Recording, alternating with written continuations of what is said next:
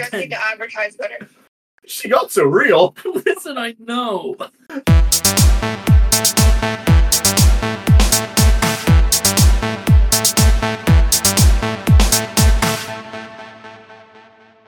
Welcome to the Re-Up Podcast, your one-stop shop for all music, video games, movie, and TV show news. My name is Devin Knoll, and as always, I'm joined by my co-host, Ian Reed. Hello, everyone. Good to be back. Happy to be back for episode 4 of the Re-Up Podcast. Count Dev 1, 2, 3. Yeah, high four. 4. High 4. All right. This week on the podcast, in the music section, we're going to be going back in time. We're going to talk about Nirvana on MTV's Unplugged. We're going to talk about some of the best concept albums of all time. I haven't let it go since last week. We're going to talk about the Movin On concert up at Penn State. That one's exciting. That one's really exciting. And, of course, Bops or not again. Hell yeah. Heck yeah. We're also, in video games, we're going to talk about a new Jet Set Radio video game. What? If you know, you know. We're going to talk about Nintendo. They didn't care about Dolphin, but they care about Discord. What the heck? What? That's true, actually. I didn't think of that. And we're going to talk about the possibilities of a Legend of Zelda theme park. Movie time.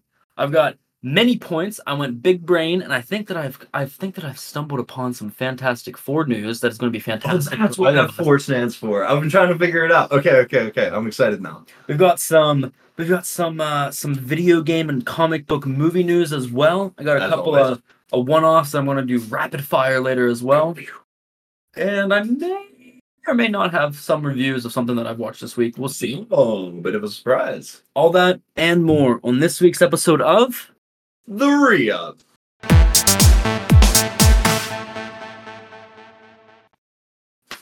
Perfect. You do it so well every time. Thank you. You know what? We do it so well every time. You're damn right. It's like a... You're damn right. It's like an alley-oop. You know what I mean? Yeah, I get the dunk, but not without that setup. You're calling me Scottie Pippen? I don't know what that means, but yes. You're calling yourself Michael Jordan, and I'm Scottie Pippen. I'm so sorry. So you think that you're the... You clearly know I didn't mean it like that. You think that you're the name that everyone knows, Okay. and I'm the... I don't know who that is. Oh, That's the Re-Up Podcast. That's Devin's friend. Why are you talking about music? Then they'll know who you are. Hey, what's up, everybody? Here it is, DJ Easy Ian, ready to spin. Ready to spin you a yarn. All right, Dev. No. So, something I want to talk about. First things first. One of the biggest, most genre-defining artists of, I guess we can call it our life, even though we were barely around. Nirvana. I count it. I count it too. I read today, which I was just looking up Nirvana because I wanted to talk about them. I knew I did, so I wanted to do a little more research. And it says that releasing Nevermind, the Nevermind album. Of course. Well, not only With did baby they, penis. yes, not only did they, I said that really weirdly. Yes. So excited. I was excited that you knew. Anyway, I know me. I have to cut that out. You should leave in the part just where you say, I have to cut that out. I know. I have to cut that out, Devin. Okay. You can only catch what I actually said on our Patreon. Uncut. Anyways. So I found out that them releasing Nevermind, obviously nobody thought that they were going to get big because they were good locally, but they were not what they became. Yeah. But it said that they pretty much with that album single-handedly ended what do they call it, like hair rock, hair metal in the 80s. Like that is what just drove it out the door and brought grunge, pop punk into the mainstream. And I love that album. I love Nirvana so much. They're one of my favorite bands of all time. Goated. Anyway, when they were on MTV's Unplugged back in the day, you know what MTV's Unplugged is? Of course I do. Okay. So I saw Aha's Take On Me on MTV Unplugged. Everyone knows that song. Take On Me. Yeah, of course. Everyone knows that song. They did the Unplugged version, acoustic. I cried. It was that good. So that's what I'm getting at. Yeah. A lot of MTV's Unplugged back in the day used to be, oh, we love these bands. Let's go see these bands. They're going to do this long set. It's going to be a very intimate show, you know? Yeah. Nirvana went on MTV's Unplugged and changed the entire thing. Wow. Ever since Nirvana's been on that, people that go on it now don't just play the hits. Nirvana went on and played songs people never heard of. And I bring this to you because one of my, I wouldn't say favorite bands, but a band that anytime they release something new I'm interested in is Bastille. We sang Pompeii. I was about to say the guys that made that song Pompeii. Yeah. Okay. So I've heard some good songs by them, and it's, I don't know, I couldn't tell you the names of any albums or anything, but I'm always interested when I see they have new music out. And I saw that they were releasing for like, it's called like Record Store Day. I don't know what day it is. It's sometime in April. But they're releasing their MTV Unplugged on vinyl. There are like 3 words in that statement that really let you know that we've come full circle in the timeline. They're releasing MTV Unplugged on vinyl. You would not think it was 2023. I agree. You know what I mean? Vinyl this year, or I guess 2022, outsold CDs. I heard that. Yeah. I heard that. That is crazy that we live in this timeline. So a little more background is I talked about Nirvana first, but really I saw Bastille did this first, and they released Pompeii, and I saw it was from MTV Unplugged, so I wanted to listen to it, and it was that like acoustic version of it, very intimate sounding. It was completely, I mean, it's a song, but it sounded so different. It sounded really cool. I love acoustic versions of songs. Yeah, that's what I was getting at with the Take On Me. It's like everyone knows it is like this. You know, yeah. But like when they did the acoustic version on MTV Unplugged, it was such a sad song, and it made you feel something. You know what I mean? And like, I haven't listened to a song like that where like it actually made you feel something, dude, and like tears came to my eyes. You know what I mean? I do, and I'm not ashamed to admit that. You shouldn't. You should never be. That's what I'm saying. We gotta stop this toxic masculinity of men never cry, dude. I cry all the fucking time. I'm about to cry right now just talking about it. You okay? I got a lot going on right now. Okay? All right, that's it for episode 4. Devin needs 30 minutes to calm down. I'm such a snowflake, dude. Anyways, Bastille. Yes, so I listened to it and I thought it was remarkable. But when they released that, they haven't released the whole cut yet. But they released one other song, and when I saw it, I wanted to listen to it because I thought Nirvana, and the other song they released was their cover of Nirvana's Smells Like Teen Spirit. In Bloom. Oh, that's a good one though. That's a good one. And it was beautiful. It was great. I loved it. Another really good acoustic song while we're talking about it, I'm thinking about it, is a lot of these punk rock bands, they used to back in the day, I don't think they have recently, they would do like, they go like rap goes punk or rap goes pop, stuff like that. Yeah. But they did punk goes acoustic, and they did a couple of albums like that. And there's this song by All Time Low, Jay-Z Ray. Okay. And that song is really good, but my favorite version, and a lot of people that I know that know that song, their favorite version is the acoustic version of Jay-Z Ray. That song is so much better like that, and it's just beautiful. It's so crazy how, like, you hear a song, and then a band does the same song but acoustic, and it just brings out an entirely new field. Yeah. You know what I mean? It brings out, like, these whole different emotions. Like, if a band does it right, they can take the happiest song and just make it so sad. And, like, I love bands that have range like that. And, you know, while we're talking about bands doing covers, I have so little respect for bands who do covers. Like, let's say a dude sings a song that a girl sings about a dude. I have a perfect example of this, but continue. And they change the gender. Yep. In the song. Like, if the song is originally about a guy, keep the song about a guy. Who cares that you're a dude singing it? I'm so happy they just said that. Thank you. I don't even know what I set up. And the main reason... I'm Scottie Pippen now. Here's the mother freaking slam dunk, Dev. There it is. So when we talked about it on the podcast 3 years ago, Weezer released the Teal album, and it was an album all of covers. I remember this. And when they released it, the first single they released was TLC's No Scrubs. Right. And that's exactly what Rivers Cuomo said.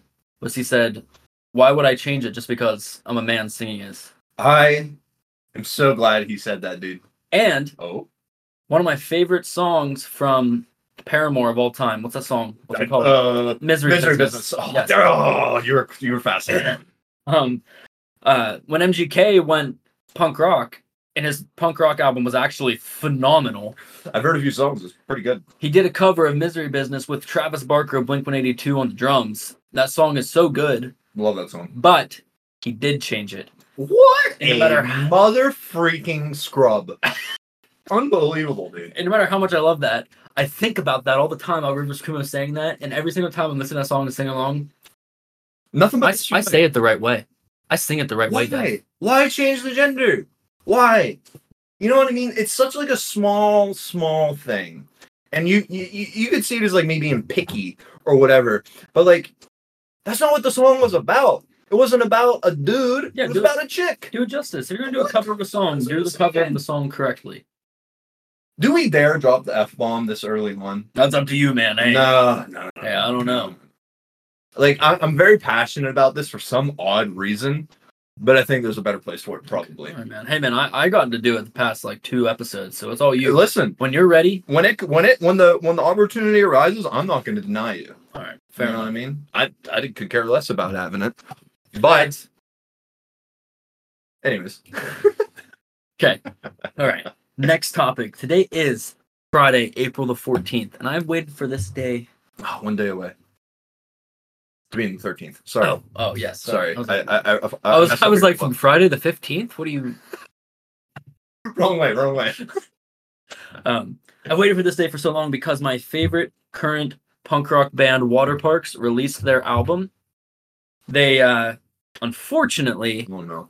No, not bad. Oh, okay. They unfortunately released. It's only an 11-song album, which I love a small album, but they unfortunately released 5 songs early. Bigger's not always better. Facts. Thank you.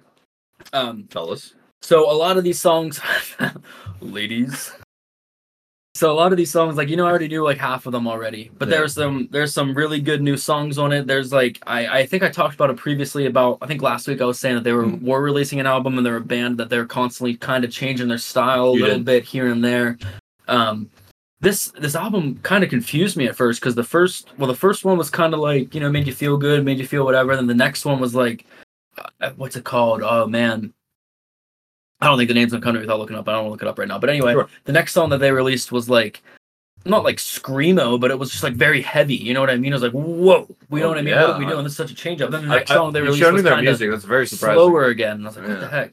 But anyway, long story short, Intellectual Property by Water Parks is out now. Water Parks does this really cool thing where every album they've released, they've been going like A, B, C, D, E, F, G, and then I for Intellectual Property.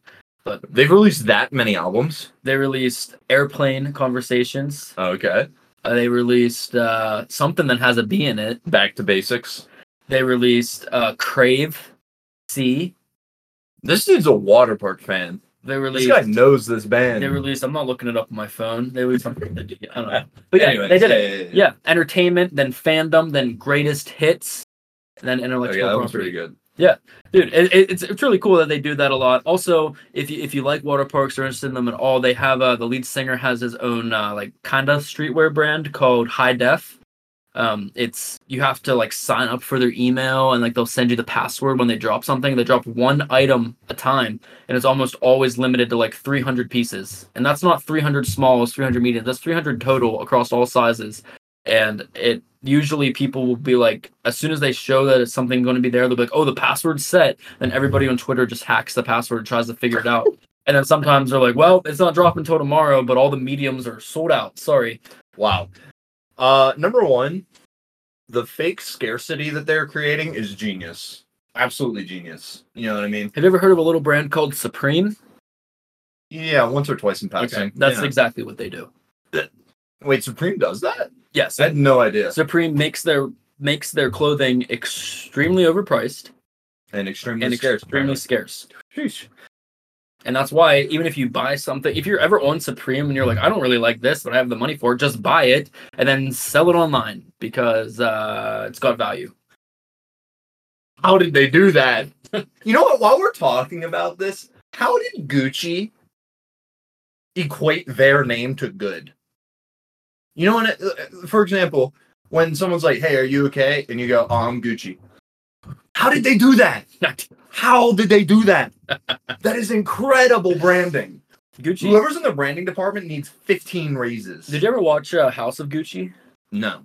So it's got Lady Gaga and Adam Driver. Wow. Or like the leads of that movie.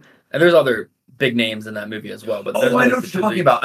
It's like a biopic about Gucci on the up and up. And actually it's about the murder of... Oh, yeah. But anyway, at one point in it, they start talking about, like, I think, like, Adam Driver and her, like, they leave wherever they live, assumedly Italy, probably. Oh, And yeah. they moved to New York City. And Lady Gaga's like his wife, and she's talking about how she was in, I don't know if she's in like Chinatown or like maybe just, I don't know, like Times Square, whatever, but she says that she sees like these like bootleg Gucci bags, you know what I mean? And they were just like she's like, you gotta get them in trouble, like you gotta, you know, and they were just like, yeah. Like it brings renown, it brings, you know what I mean? Everybody wants a Gucci bag. Who cares if they're fake? Wow. People will pay more because they want the real thing. So Highbrow. that is so smart. That is genuine, and that's a. Oh man, we gotta move all this topic because I'm about to go on like a. We're about to make this a 2.5-hour podcast just on me ranting alone. So let's move on. Let's move on. So next thing, moving on. Oh, perfect. What a perfect segue. Moving on. Yeah. So every year, if you don't know, now you know. Penn State does a concert every year in late April, and what it is repping Penn State. You can see this on the live stream of the Re-Up podcast coming to you TBD. Anyway, they do a free concert every year, and what it is, it's for all the graduates of Penn State that are moving on. You know, they're graduating, they're moving on to better things. It's a free concert. It's technically for Penn State students, but you don't need a Penn State ID to get in. You just need a legal ID that you're 18 years or older. All of these are facts. We've gone to what, 2, maybe 3. I went to 2. You went to 3. Okay, yes. Yeah, so I've gone to 3. Ian's gone to 2. And actually, fun, real quick side story. The one time that I went to Moving On and he didn't is the one that I think I talk about the most. Because who was it that year? It was Big Sean and Passion Pit. Yeah. Yep. And Big Sean came on. Everyone was like, I don't with you. And like, yeah, it was like hype or whatever. But like, I was more excited about Passion Pit. And when Passion Pit came on, like people were leaving because Big Sean was done. But dude, I was there for. I love Passion Pit. Oh my God. I just want to hear. Oh, I was so excited for that. And they didn't play it. I got a little something for you, Dev. Let's hear it. And if you're a big Passion Pit fan, hey, you better stay tuned for the Bops or Not this week. No shot. Are you kidding me? Okay, I'm excited now. I'm excited. What were we talking about? Oh, Moving On. So, moving on this year, Devin, we've got... Let's hear it. Coin. Okay. Name me one song. Never heard of Coin before. Right. But we've also got Neon Trees, so I'm actually pretty hype about it. Wait, I know them. Yeah, they sing Animal. And everybody talks, baby. They sing Everybody Talks. Love that song. They sing 1983. Don't know that one. They sing Songs I Can't Listen to Anymore. Is that the name of a song? Yeah, he's like talking about how he loves he found these songs when he's with his girl, then they broke up, and now anytime the song plays, he just can't even listen to it because it's actually a really good song. That's a pretty good concept. I like that concept. And then Devin, headlining, Moving On, 2023. Big Sean again. Jid. No. Jid coming to less than an hour from you. For freezies. No. You're joking. I swear to you that the arguable front runner of the Spillage Village is going to be in our backyard for free. I am 2 weeks from today. Beyond shell shocked. April 28th. April 28th. The dude that we've been talking about these past 3 episodes, I think. Yeah. The past 3 episodes we've talked about at least once is in a free concert that is a 40-minute drive away. Yeah. Huh. So I don't know about you, but he thinks we have a concert we need to go to. Man, that is so cool. That is actually so cool. And he's going to be doing his newest album, which is the one amazing. The one he just gave rave reviews about last week. Literally an incredible album. And you know he's going to be doing it. Dance now. Dance. Oh my God. No. We're going to that concert. Yes, sir. No questions. It's not even, there's no questions. We're going. And you know what? We're going to tell you exactly how good he is live. I don't know why I couldn't think of the word. You should follow us on Twitter and Instagram at ReUpPod because I will be posting videos of the concert. I'm going to be that guy that you're like, oh, please stop. But actually, you're going to see the videos and you're going to be like, oh, please, more. Please don't one stop. More, sir. One more. You're going to hear me and Devin go, one more song. One more song. And I'm going to be plastered the whole time. I gotta drive home. But Devin's gonna be blessed. Anyway, very hyped about that. 2 weeks away, cannot wait. And next up, Dev, what I want to talk about before we listen to some music. So, last week, we were talking about concept albums, right? Right. And so this week, I thought, you know what? I like to listen to albums and then talk about them, whether they're old, whether they're new. Preferably they're new, but whatever. Sometimes it doesn't work out like that. And I decided to look up best concept albums of all time, just to see what came up. And how many of them were Kendrick Lamar? Well, we'll get to that. Oh, wait, nail on the head? Okay. So, the number 8 best concept album of all time was My Chemical Romance. Who made this list?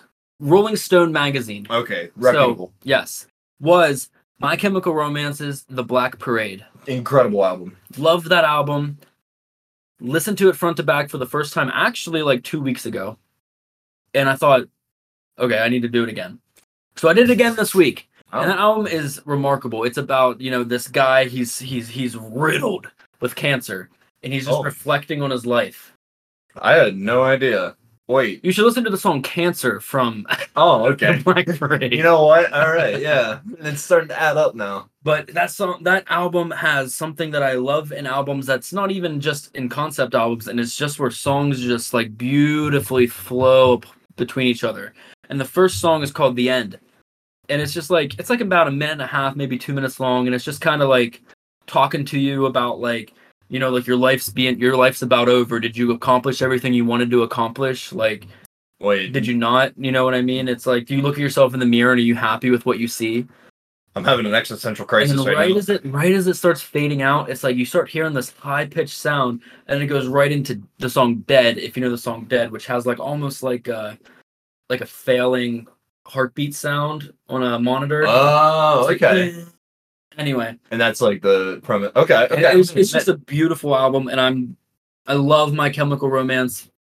What's his name from My Chemical Romance made the Umbrella Academy. He made the graphic novel himself, and they made it into the Umbrella Academy show. Wow.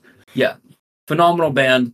They came back for a reunion tour this past year. Tickets sold out in less than 5 minutes. Anyway, if you nostalgia, I'm sure really Welcome to the Black Parade. Everyone knows that. I'm sure you know that. You might know Cancer. You probably know Dead. Anyway, I'm telling you, listen to this album front to back if you like that at all, because it is remarkable. I'm so happy I did it again.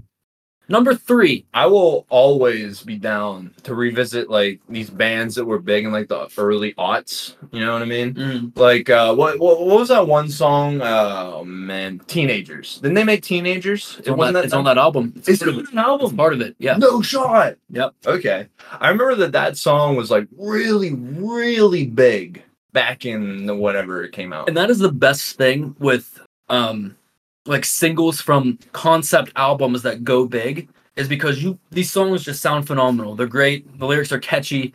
You want to hear them regardless. And then when you can actually, like, if you take the time to just get into that mindset and like try to listen to the story, and then you hear about how it like plays through the story, it's like, Jesus. My dream is to make something that I want someone to talk about something I made on a podcast with the esteem that you talk about concept albums and like these albums that we listen to. You talk with them with like such esteem that like if I heard our podcast and I was the lead singer of or just anybody from My Chemical Romance and heard you talking like that, I would just be filled with, well, number one, my head would inflate like a damn balloon.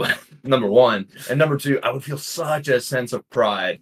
And you speak with such passion that like I'm genuinely like, especially since I listened to Jid's album, yes, the Forever Story front to back, and I thought that was incredible. The fact that you know this actually sounds like it's telling a real. Well, I'm not saying that the Forever Story didn't tell a real story, but this is another one that tells a good story. And plus, I love Welcome to the Black Parade. I love Teenagers, so to be able to hear it in what's the word I'm looking for? Man, I lost the word.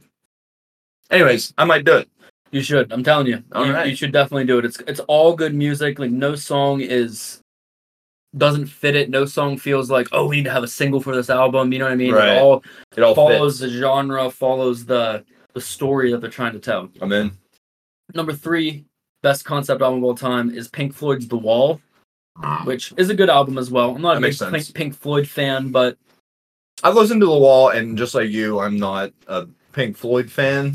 But I mean, isn't Diamonds in the Sky? Isn't that a song from there? I'm asking you, like you would know. Yeah, I planned to listen to that today for this, and I unfortunately did not. That's okay. Number 2 of all time is going to surprise you. American Idiot by Green Day. Oh, that actually does surprise me. Yeah. That's a concept album? It's like post 9/11. Oh. I don't know. It's interesting. I listened to it.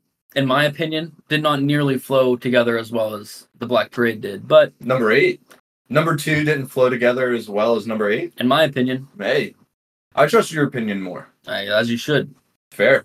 You should too, listener. That's why I follow you on Twitter and Instagram at RealPod. How many more times? I didn't say. 6. 6 more times. 6 more times. And, Devin, I told you last week that they do classes on this album. The number 1 best concept album of all time by Rolling Stone magazine. Oh my god, it's Kendrick Lamar. It's Kendrick Lamar's Good Kid, Mad City. Hey. I didn't know that when I said it. Fair. If you ever doubted me about my musical prowess. Me personally, never. All right. Never have I. But have you, listener? Maybe. But now, you know. You know that we know what we're talking about. At least a little bit. At least a little bit. Actually, you know what? A lot of it. A lot of it. Yeah, a lot of it, actually. And I'm not going to get into that album again, because we already did last week. True. I'm just saying. Listen to it front to back. Listen to the story that it tells. Is that the one where like you can listen to it backwards? That's Damn. Okay. Gerard Way is the name of the lead singer of My Chemical Romance who made The Umbrella Academy. I wanted to put some respect on his name. Fair enough. All right, Dev. You ready for some music? I am always ready for new music. What's first up on the Bops or Not Ian's idea of Bops or Not? What is first up on the docket list this week? First up, let's hear it. Is the hit single from the Super Mario movie. Okay. Performed by Jack Black. This isn't the first time this is going to be brought up, by the way. Wait, did you say Jack Black? Yes. Okay, I am immediately interested. Called Peaches. Did you see his cover of Wicked Ways? No, I don't know what Wicked Ways is. Okay, we're going to listen to this, and then we're going to watch his cover of Wicked Ways, and tell me you don't... This actually ties into you saying about acoustic versions of songs. Okay, this isn't like Devin's surprise song that he does. This is just something else that I need you to listen to. Hey, man. Anyways. I'm in. So, this is a single from the new Mario movie by Jack Black, and it's called what? Peaches? It's Bowser's Ode to Princess Peach. That's not who he... Oh, yeah, it is. I was thinking Daisy when... Okay, I'm sorry. You know what? I need to catch up on my Mario lore, apparently, because I'm a dumbass. Anyways, Peaches.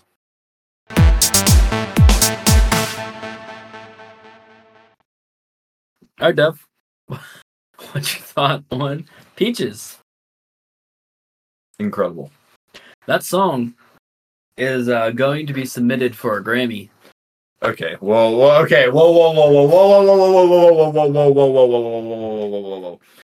I want to preface this by saying that I am one of the biggest Jack Black fans that probably exists. I love that dude. He is everything that I want to be.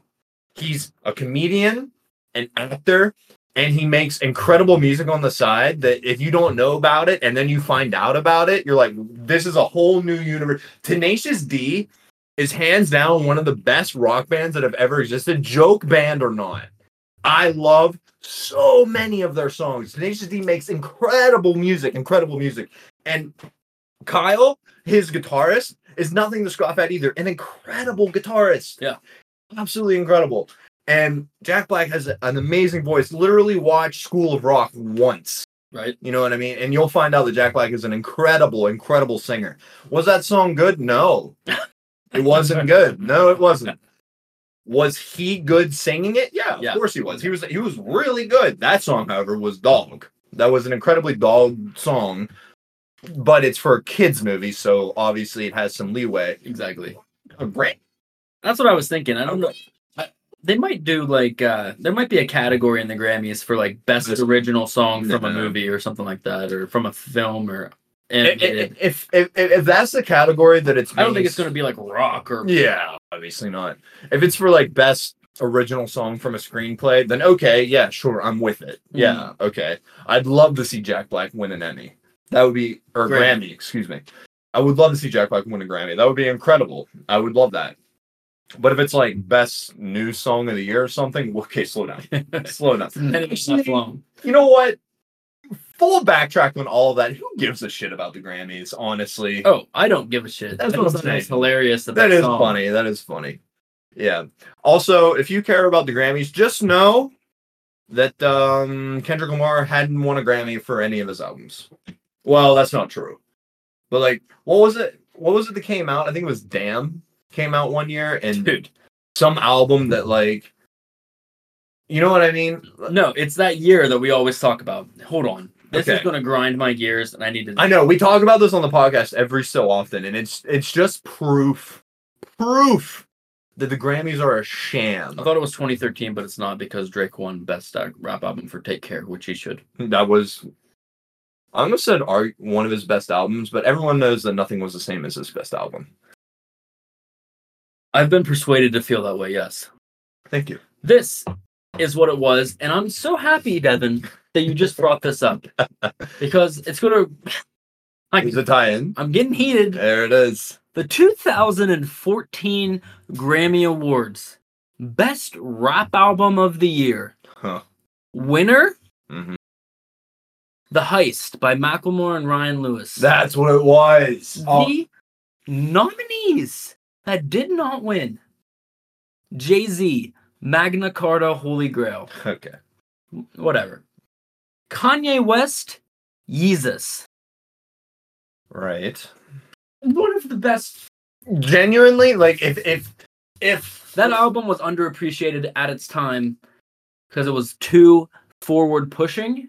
It was ahead of its time. It's an amazing album. Like, I hate to say that and sound so cliche. It sounds so cliche to say that. That's how I felt about it. But that's really what it was. Yeezus was ahead of its time. And I felt... Go back right now and listen to any song from Yeezus. Any song, and you're like, wow. Fun fact, Yeezus is a very good album. Listen to front to back. But anyway, continue. Well, that's just what I'm saying. It's like, okay, no, you continue. Tell me the other one. I don't want to. Okay. Drake, Nothing Was the Same. Unbelievable. Okay. I know Kendrick Lamar is on here. Kendrick Lamar, Good Kid, Mad City. The best concept album of all time. Lost to Macklemore and Ryan Lewis because of freaking Thrift Shop. Wow. A white guy's rap album won over 4 black guys' albums. We don't even need to make it racial.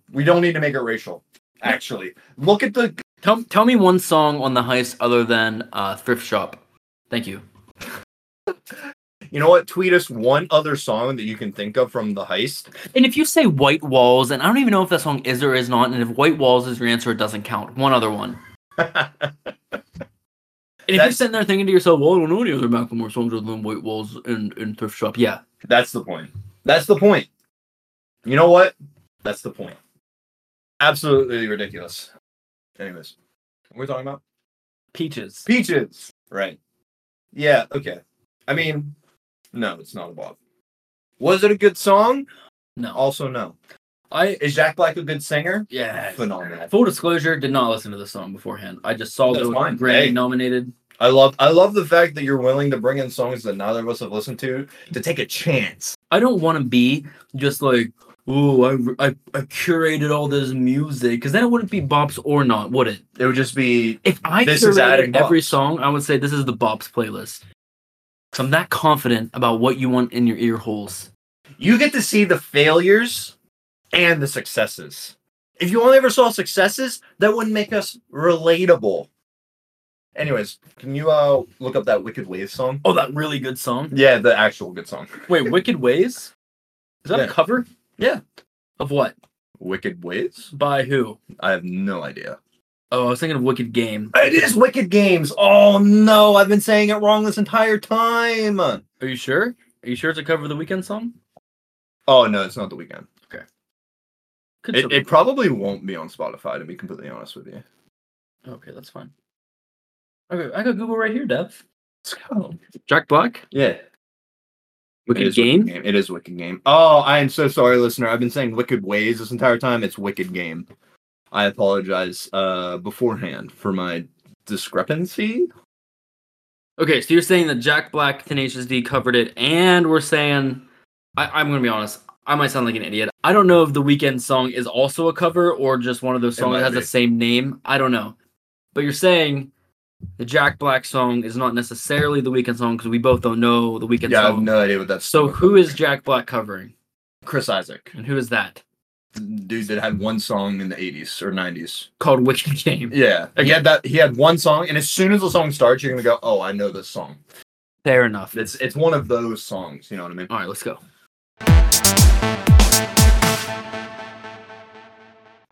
I do not know that song, but I can appreciate Jack Black's voice. That's what I'm saying. It's like he genuinely is an incredible singer. And it's so funny because even though he's like singing, like obviously you still hear Jack Black and think Jack Black, you know what I mean? Yeah. And it just shows, as we say pretty much every episode, the range that he has. And it's not even just acting range, which he does also have.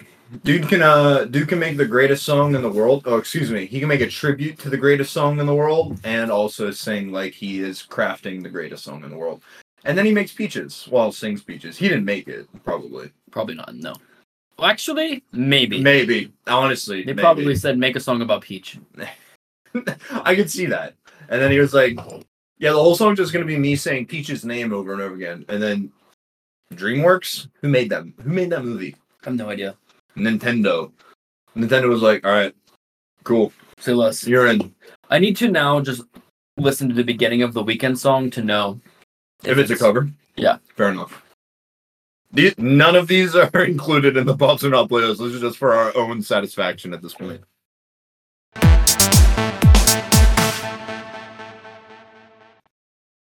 It has the same... I've heard all I needed to hear. I can, one, tell you that I do actually know the Weeknd version of the song, and two, tell you that he probably just sampled the music and put his own stuff to it. Oh, that's probably why he called it the same name. As most people do these days. Fair enough. Anyways, so Peaches was the first song. It is a not, and after much... way more debate than expected. Yeah, honestly, though. It actually just became a Jack Black tribute kind of scenario. All right, so that first song pretty much got what I expected it to get. Yeah, honestly, that's what I was expecting. It would have been very surprising had it been otherwise. Yeah, just like a phenomenal breakout hit from the Super Mario movie that's already being kind of phenomenal. We're gonna talk about that. Please save it for the movie section, please. Fair enough. Because I definitely want to talk about it. All right, moving on. I teased it earlier. New Passion Pit single. Let's go. Let's go. American Blood. I am in. I have not listened to this either. Okay. So we'll see. I'm in.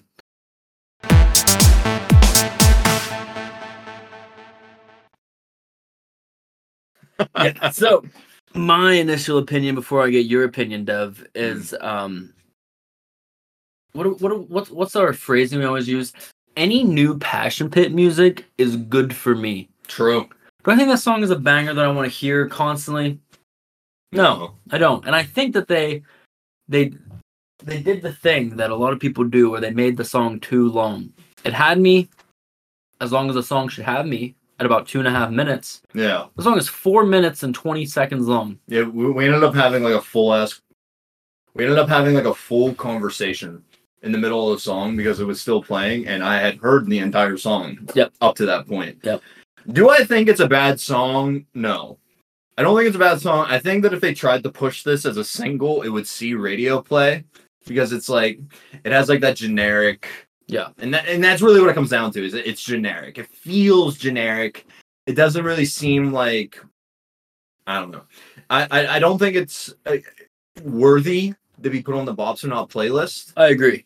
But do I think it's a bad song? No. It's just not a song. It's an easily forgettable song. Yep, I completely agree. It sounds good. It's like, do you like Passion Pit? I do. Okay, you should listen to their new song because it's new Passion Pit. Yeah. I hope that this means that a new album is coming. I don't know. They haven't I need other released anything in a long time. I need more song. Anyways, moral of the whole thing. Was it a bad song? No, but it's not. It's not a bop. It's not a bop. It's not a bop. I think that there's a distinction that needs to be made there. I've known a lot of people outside of like our friend group that have never heard of Passion Pit before. So the fact, first of all, that they ever even played Moving On is just remarkable to me. Probably why so many people left after Big Sean was done. Yes. Yeah. But I think that if you have never heard Passion Pit before and you trust me and Devin on music, you should definitely give them a listen. What's this one album called that came up to play next? I think it's Gossamer. Yeah, their Gossamer album is goated. There's a lot of good music from that. You need to listen to Take a Walk. You need to listen to Carried Away. Sleepyhead, easily probably one of their most notable songs. Carried Away got a bit more notoriety because they were a bit bigger at the time, and Carried Away is like it's a good song. But if you're a 90s kid like us, you've probably heard Sleepyhead. Yeah. It's a song that's very recognizable. Their most recent album was 2015 Kindred, and that album has multiple good songs on it as well. I will tell you that I have, other than when we went to Warped Tour, I've never been to a quote unquote like music festival. Fair. But like when I think music festival, I think like maybe like Coachella vibes or like what is it, Lollapalooza or whatever it is. Yeah. And never been to that, but I'm telling you, man. Yeah, stuff like that, like a festival where it's days long. Like I want to be there, you know, maybe smoking something. You know what I mean? I was gonna make a joke about that. What was that concert that went really belly up? Firefest. Yes, Firefest 2's coming soon. The first one worked out great. Yeah. So good luck. But what I'm getting at is Passion Pit's Take a Walk. I've never been to a music festival, and I feel like I am every time I hear that song. It puts me in such a good mood. It's a good song. That is such a good song. Dude, Carried Away, Sleepyhead, Take a Walk. You know what? Forget the song we just listened to. Listen to those songs. Those songs are incredible. And that is why we were so excited for a new Passion Pit single. And even though it's not getting added to the playlist, I have trust. I have trust that there will be some deep cut from this album that's gonna be a hit. I agree. Because they make some good music. It's just that wasn't it. I'm sorry that they picked that as the single. Sometimes it's a miss. Sometimes it's a not. I agree, man. Other times it's a bop. Not this time. I'm gonna play two more songs, not just one. Oh. And they're two songs from the new Water Parks album. Okay. One song. Hey, super fan. One song is probably a more radio hit song. I'm not saying it's a bop, but I'm saying that it's probably a song people would like more. It's called Brainwashed. Have you heard it? I have. I listened to the whole album today. Fair enough. The second song is one of the new songs that I didn't listen to until today, and it's called Ritual. Okay. And that's another song that they kind of got a little harder on, and you're like, I've heard this band. This is strange. Okay. I'm in. But I personally think good, because I like sometimes harder when bands do it correctly. So we're listening to two songs back to back. The first one is called Brainwash, and the second one is called Ritual. Got it. Both from Water Park. I'm in.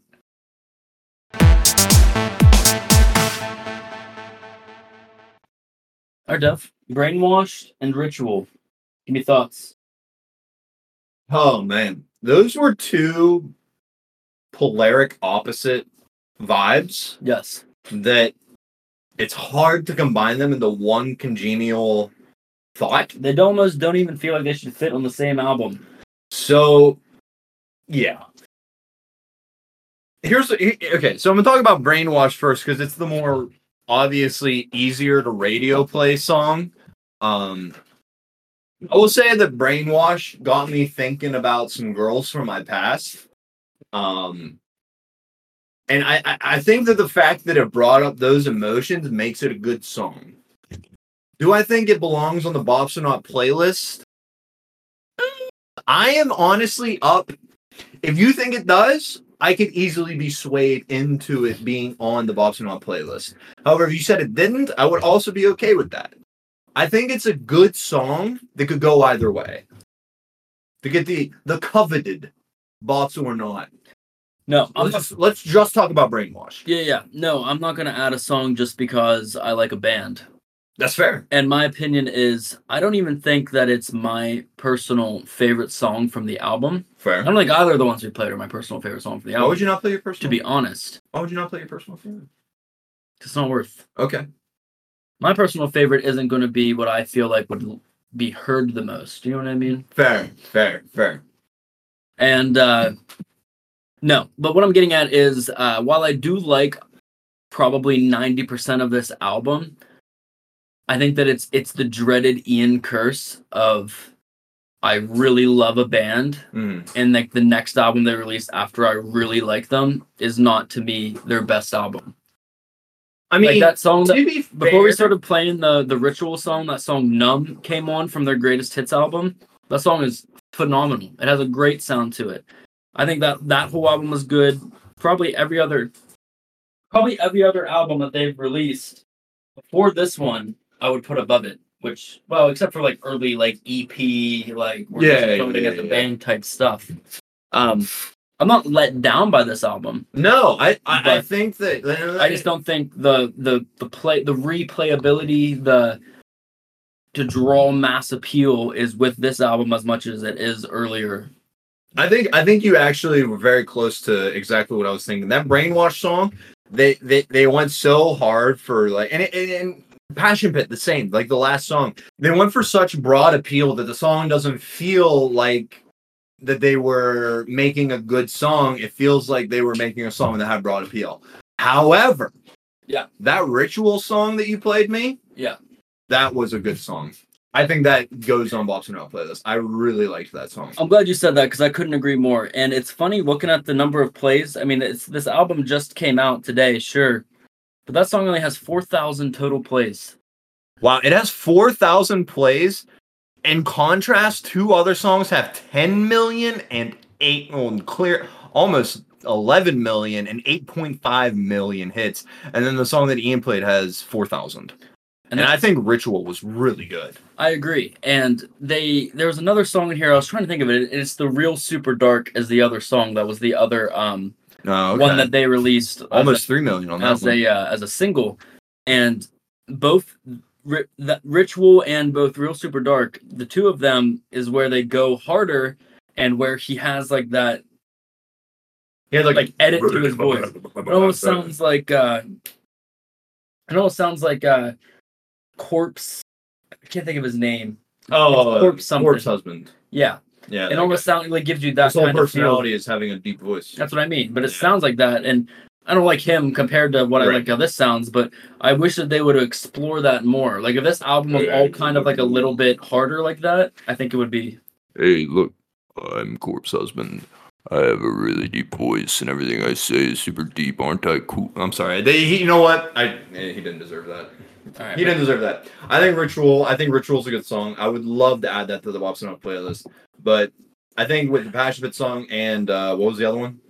Brainwashed. Yeah. They just went like too hard for broad appeal that it just sounded... No, I completely agree. That's why I wanted to play the two of them, because even though neither of them were my favorite, getting back to that, I played the two of them to show the coin flip of the sound on this album. The dichotomy is pretty crazy, actually, because one sounds like it's a generic pop song, the other one sounds like it actually has personality. Yep. Is what it sounds like. I like that a lot. While we're still on the topic, if I had to recommend other songs, don't want to be too mainstream, but the song that has 11 million views, Funeral Grey, is a good song as well as Self-Sabotage is good, and they did a song with Black Bear called F About It that you should listen to as well. All right. Moving on. That'll do it for the Bops or Not for me, unless... What?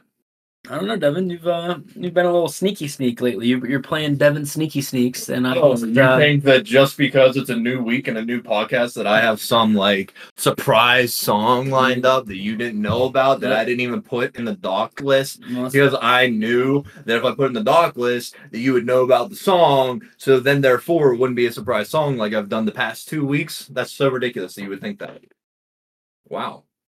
Ian just smashed the beer can on his head. Ian just smacked the beer can. Ian smashed the beer can on his head. You'd be right, by the way. Devin saw this and he went, "She." Right in that spittoon right there. And actually, yes, I do have a surprise song to add to the playlist. And you are going to be surprised, listener. We said last week that a lot of the songs we add to the Bops on playlist is rap because that's the dominant genre right now, and it's also Ian and I's favorite genre. Facts. That is incredible music. So I went out of my way this week to find a song that is not rap at all. In fact, it is heavy metal. And in fact, you know what? I'm going to stop there. Hey, man. We're going to listen to a song by Cold Rain called Mayday.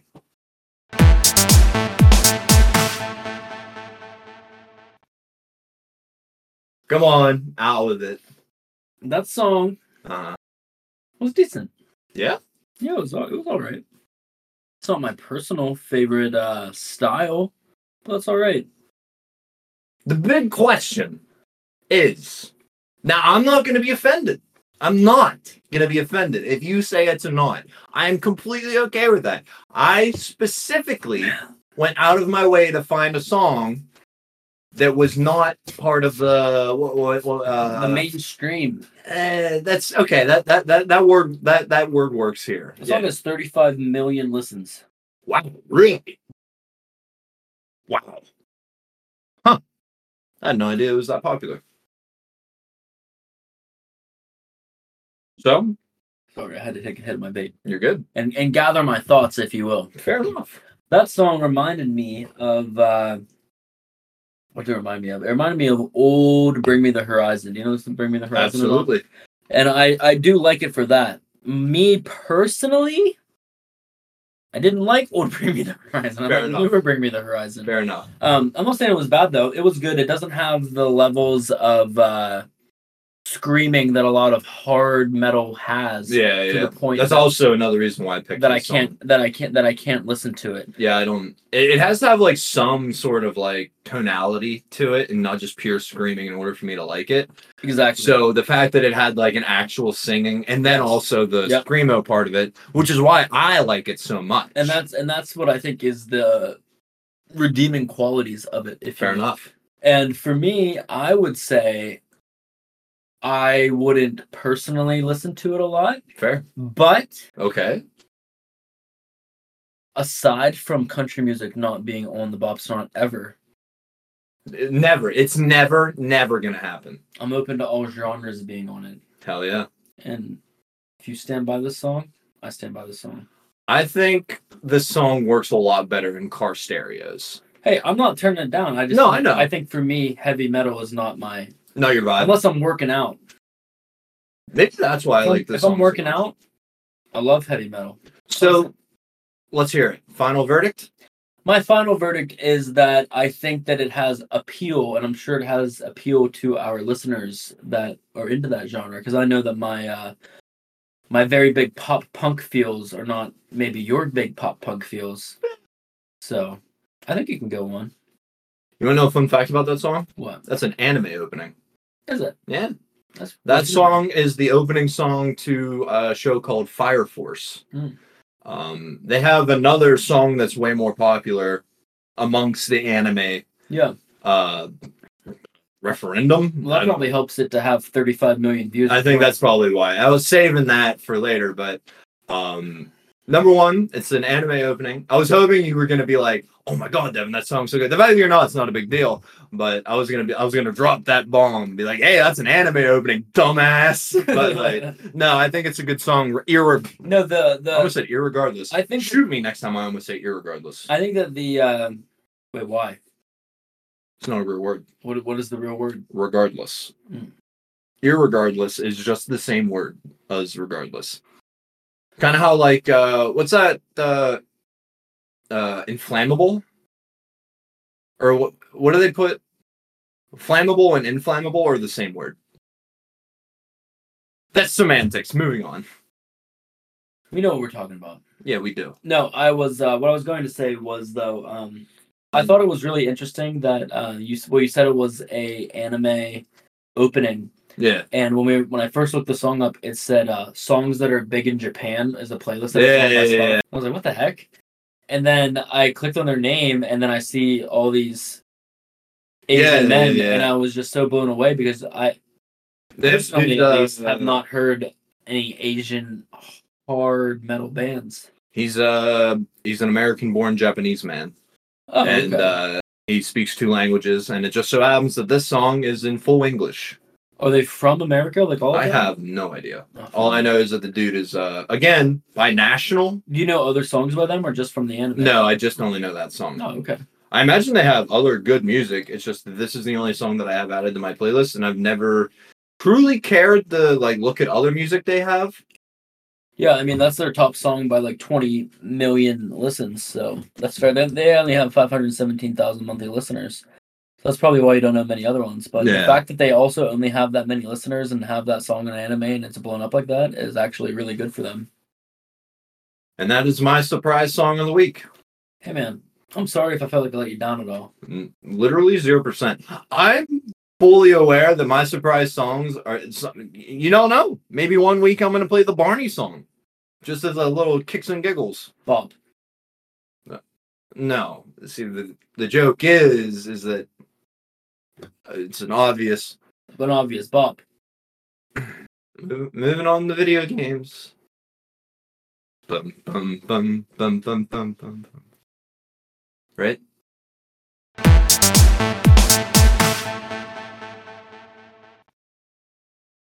Well, I want to start off with the big thing this week. And it's big to me. Maybe not big to you, listener. But it's big for me.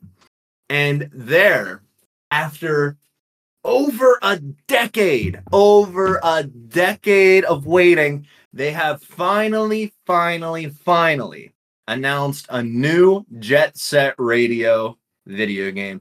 I could not be more excited. Ian, yes. I could not be more excited about a video game coming out. The reason why, listener, Jet Set Radio is purely a game about roller skating around and racing people, other graffiti artists that are also on rollerblades. You just rollerblade around and you race them and then you collect things. It's kind of like what's that old Tony Hawk Pro Skater? Yeah. It has the same appeal as Tony Hawk's Pro Skater, except it's on rollerblades. And this is the big part, the soundtrack is incredible. I was genuinely thinking about putting one of the songs this week, or the song that was going to be the surprise song, as a song from that soundtrack, but I thought that would be a little too obvious. Too obvious. But they do have some really, really good music. I think everybody in the world knows, well, not everybody in the world, but a lot of people know the song Sneak Man from that album. You know what? Give it a listen. Give it a listen real quick. This is not part of the surprise music playlist. I'm just having Ian listen to the song and be like, oh yeah, I know that song. Because it is literally on every YouTube video that has like a part that they want to be exciting, they play Sneak Man.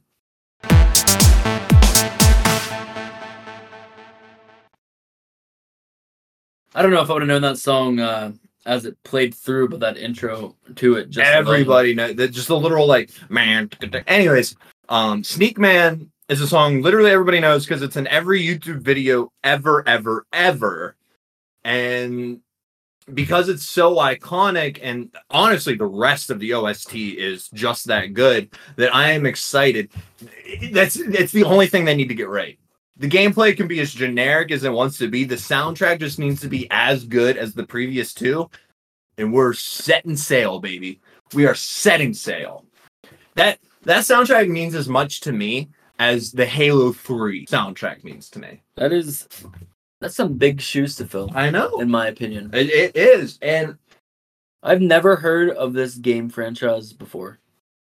That's fair. It is very niche. The only way that you would have played Jet Set Radio Future, the newest one, which again came out in like 2004, would be if you bought they had you remember the orange box? Yeah.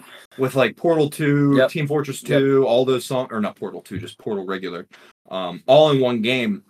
That was a lot of people's introduction to Portal, and then they released their own like standalone Portal, and now it's a very household name in the video game. I didn't know the orange box came out before, like that. That's how Portal came out. Yeah, that's how they introduced Portal. But ouch. Jet Set Radio Future came out as a collaboration disc that was like kind of the same thing as the Orange Box, but it was Jet Set Radio Future and like some racing game. I don't want to say Gran Turismo because it wasn't that, but it was just like another. Literally, don't remember the racing game. I feel you. My dad bought it for the racing game, and then I played it for Jet Set Radio Future. I thought that game was incredible. And again, if you don't, I mean, everybody knows Tony Hawk's Pro Skater. If you do video games, you know about Tony Hawk's Pro Skater. And if you don't really vibe with that game, obviously this game's not going to have that big of an appeal to you. But if the soundtrack is any % as good as the last one, you're probably going to hear that music in new YouTube videos. I wish I had more to say about it. I'm not trying to not share your excitement. I've never heard of the franchise before, so for me, it's just I'm just taking it for face value with what you got. I'm gonna be honest. The excitement stops and ends with the soundtrack. Like the gameplay is nothing to run home about. Yes, it is like fairly addicting. Yes, the gameplay is like fairly addicting with like it's grinding on rails and collecting points and stuff like that. Whatever. But the soundtrack is really what makes that game, and it's just I'm excited for new music. Hey man, I feel you. I just recently got Tony Hawk's Pro Skater for the Switch, and hey, my man. I mean, back in the day, my biggest Tony Hawk game was Underground 2, and for me, like that one told a story. It was like Tony Hawk and his team against Bam Margera and his team. You know what I mean? Remember that? And it told a story. But my biggest thing that I loved about it was one, the cinematics, the quote unquote cinematics, because you know what I mean. They were still video games and not actual actors or anything. But two, it was the playing with people. Like they had a mini game in that where you would like grind on something or do a trick on something, and it would change it to like your color, and then you'd play it against somebody else. Oh my goodness, I remember that. So I remember that. Yeah, dude, you just like unlocked a memory for me. Yeah, dude. That memory was so deep down buried, and it just became unlocked. Thank you for that. That was incredible. Nothing that cool in Jet Set Radio. Oh, okay. I can't remember. When you said about grinding on things, I thought it was going to be almost exactly that. Well, it is kind of like that, where like you roller skate around and like you wall ride and like you get points and stuff like that. It's all like that.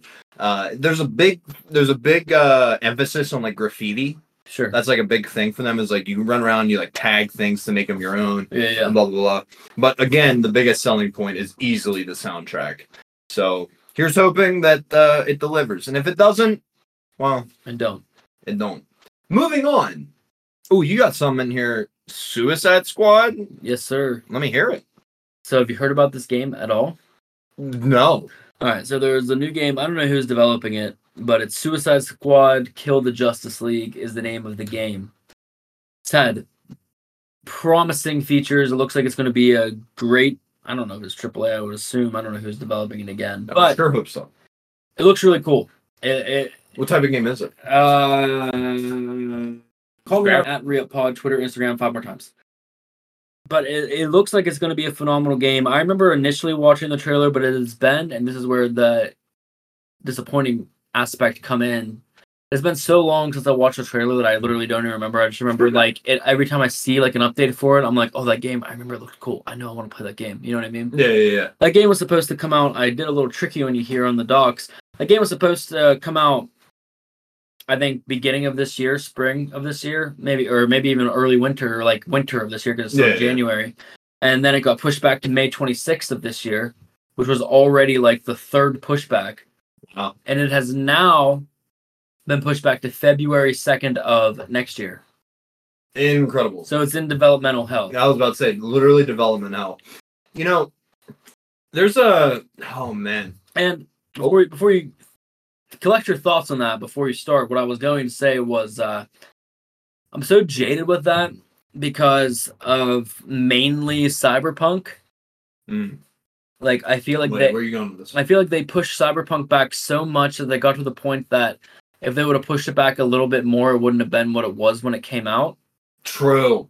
And I think that they just got to the point that they were like, we got to release it. Like, it's pretty much here. We just can't figure out whatever the issue is. And they just released it. And I don't think that this Suicide Squad game is going to be to the level of Cyberpunk 2077. But I'm all for take your time, make it ready. If you miss your deadlines, fine. If you especially if you miss your deadlines, you're not putting in crunch time. Yeah. Absolutely do it. There's so much that goes into like look, I think Cyberpunk's a great example. Is they wanted to push this game so hard that they released it in an incomplete state, right? Or incomplete, I guess would be the correct word. And it got so much flack for that, when in reality, the game was genuinely a good game. It just had a lot of flaws that came with it, and it wasn't fully polished, which, CD Projekt Red, Witcher 3, they had really, really, really high standards. Yeah. So to not meet those standards really hurt the game. So I'm glad that Cyberpunk Edgerunners came around. By the way, if you have not watched Cyberpunk Edgerunners, if you're not into like anime and stuff, completely understandable. That's okay. But Cyberpunk Edgerunners made me cry like a child. That anime is so incredible. It is such a good piece of cinema, and it was actually so good that 3 years or 2, however long it came out, after Cyberpunk came out, Cyberpunk became one of the top selling games on Steam because that anime was so good. Yep. So I say the reason I bring that up, I don't think Suicide Squad, this video game that you're talking about, is going to have that saving grace. Oh, no. That Cyberpunk Edgerunners had to bring it back. So that is like, how do I put this? That is like completely out of the subject of, they won't have a saving grace of an incredible anime to bring it back to the forefront of everyone's thoughts, that they need to get it right the first time. Absolutely. I also, for the record, again, don't think that this game, I hope it does well because I think it sounds like a cool premise. Yeah. But I don't think that this game will be, regardless, even close to like the commercial financial success of Cyberpunk in general. I mainly wanted to talk about it being delayed and to talk about Cyberpunk, like, what I mean? Yeah, how it was delayed as well and then came out too early. Exactly. And I think that the biggest thing is like, anytime that any game gets pushed back, it gets such like, and you can't win. Nobody is ever happy with anything. You can't win. Because if you... Such a nihilistic view that's so true. You know what I mean? If you don't push it back, everybody's pissed off because it's not what they wanted. Yeah. But if you do push it back, everybody's pissed off and they laugh at you because like, oh, you can't even finish your game. But also, if you don't push it back and you do release it and it even is playable and decently enjoyable, maybe not what it could be and what it will be with patches, then everybody's pissed off when they find out that there was crunch bought time. An unreleased game. I'm a beta tester. No. They'll pissed. Well, yes, that as well. But they're pissed off when there's crunch time, and they find out, like, oh, that's disgusting work conditions. Oh, fair. So it's like, what do you want here? Do you want the game as it should be the game? Do you want something that you can play and deal with maybe some bugs because, or do you want the game as it should be played again, and then maybe just stop being mad that they had to do things to get it pushed out? Because I don't know, it takes a lot to make a freaking video game. I'm gonna agree with you 100%. Don't take me as like a multi-million, multi-billion, what have you, corporation apologist. Clearly, I am not that. But what I will say is that the people that work on like video games and stuff like that are people that do not make millions and billions of dollars. Yeah. They make less than 6 figures. It's a normal job. It's just a normal job with these people that are putting like their heart and soul into these video games. And sometimes they are misses and sometimes they're hits. But it really comes down to, would you rather them work themselves to death and make a game underneath the correct deadlines, or have livable work conditions and the game comes out when it's supposed to? And no one really sees that disparity between those two things. They just want the things that they want and want to complain when they want to complain. Yep, everybody wants everything right now. Oh no. don't want to turn into one of those guys. It's the truth, man. I mean, fair enough. And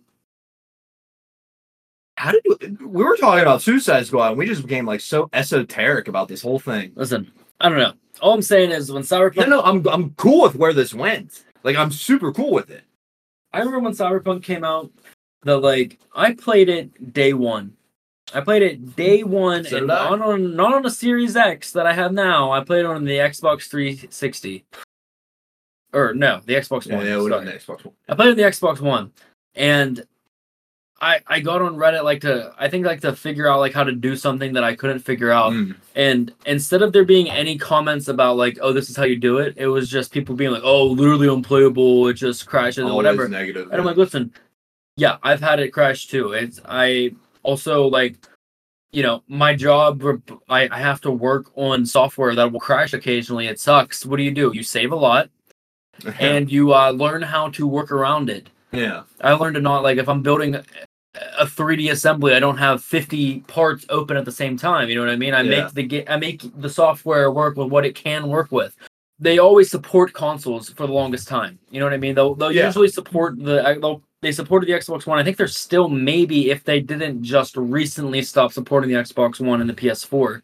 So because they were still supporting it, but it was made for a newer one, kind of like how you can play games on PC with lower resolution, you know what I mean? Yeah. And that's what really hurt it, because a lot of people didn't have the new consoles because they weren't available. So a lot of people playing on last gen, and they were having these issues. It's obviously you're going to have performance issues, my man. And that's the one thing that I never really understood why people get upset about that. If the game is lacking in let's say the gameplay department, sure, that's an inherent problem with the game itself. But if the game is lagging, or it's how you said, crashing or something, in my mind that's forgivable, because the game is still good. The game still is worthwhile playing. It's just it has performance issues. That's not a reason to hate a game. That's just it was an oversight by the developer, and it'll eventually get patched out. You can't patch out bad story. You can't patch out bad gameplay. That just doesn't exist. Cyberpunk's storyline and it was literally playable if you just take into consideration you're on older hardware. You know what I mean? I couldn't agree more. And you play to that. I had no problems once I figured out how to make the game load. And it wasn't me being a mastermind to it. It was me just playing with what I had. And then the game got patched anyways, a couple of months later. Yeah, it's a phenomenal game now. It's genuinely a good game. The game is so popular now that they're making DLC for it because of how good it sold because of the anime. And I'm not saying that the anime is the reason that the game is so high. Well, kind of actually, but and it's not just Cyberpunk. I can't think of any examples off the top of my head immediately, but there are other games that this has happened to. I mean, Warzone had that biggest issue as well. Really? For me personally, my PC is not bad, but when I was playing Warzone, and trying to stream at the same time, 2.5 years ago, it was my graphics card my internet did it to me. Yeah. Also because I couldn't get super fast internet where I lived, but also my graphics card. It was a 1660 Super, which at the time wasn't terrible, but it also wasn't. They were in the 2060s out. You know what I mean? So it still wasn't top of the line. Yeah. So for me, it was I would have issues with rendering. I would scope in on. I snipe a lot, and I would scope in with a sniper, and it's chunky, you know what I mean? Chunky. I know exactly what you mean. Yeah. It's blocky. I can't see. I can see the outline of a skyscraper. Maybe see somebody on it, but I can't tell if there's an HVAC unit up there that I can't. Yeah, something that isn't fully rendered in. Yeah. I know exactly what you mean. There are a few games that I play that I have a 2090 Super. Yeah. Right. That's not ultra end of the line, end all be all graphics card, but it is a really good graphics card. I play Overwatch 2 on that, and my room gets hot. Yeah. Because my computer is working overtime to render in some stuff. And that is a AAA, that is a love child of Blizzard. You know what I mean? Like they are constantly making updates for that game because that game makes them money. And if it's happening on a game that is a live service game that has been being patched for, God, going on 8 years now, then it's probably going to happen on a game that just came out yesterday. Let alone a game that is like, single player, not going to have tournaments, not going to have that kind of support. Yeah, exactly. Yes, people will watch people stream it on Twitch when they want to know what the game's about, but they're not watching it for the live competitive action. You know what I mean? Yeah, they're watching it to watch their favorite personality figure out how to beat the game. By the way, this is kind of turning into a love story about Cyberpunk. When I first played Cyberpunk through, I streamed it obviously, and I was trying so hard. I started with a female character. By the way, I always play female characters in games. Don't know why. Actually, I do know why. It's because I really like having a character that I play that I can fall in love with, and I feel that's actually a really interesting take on that.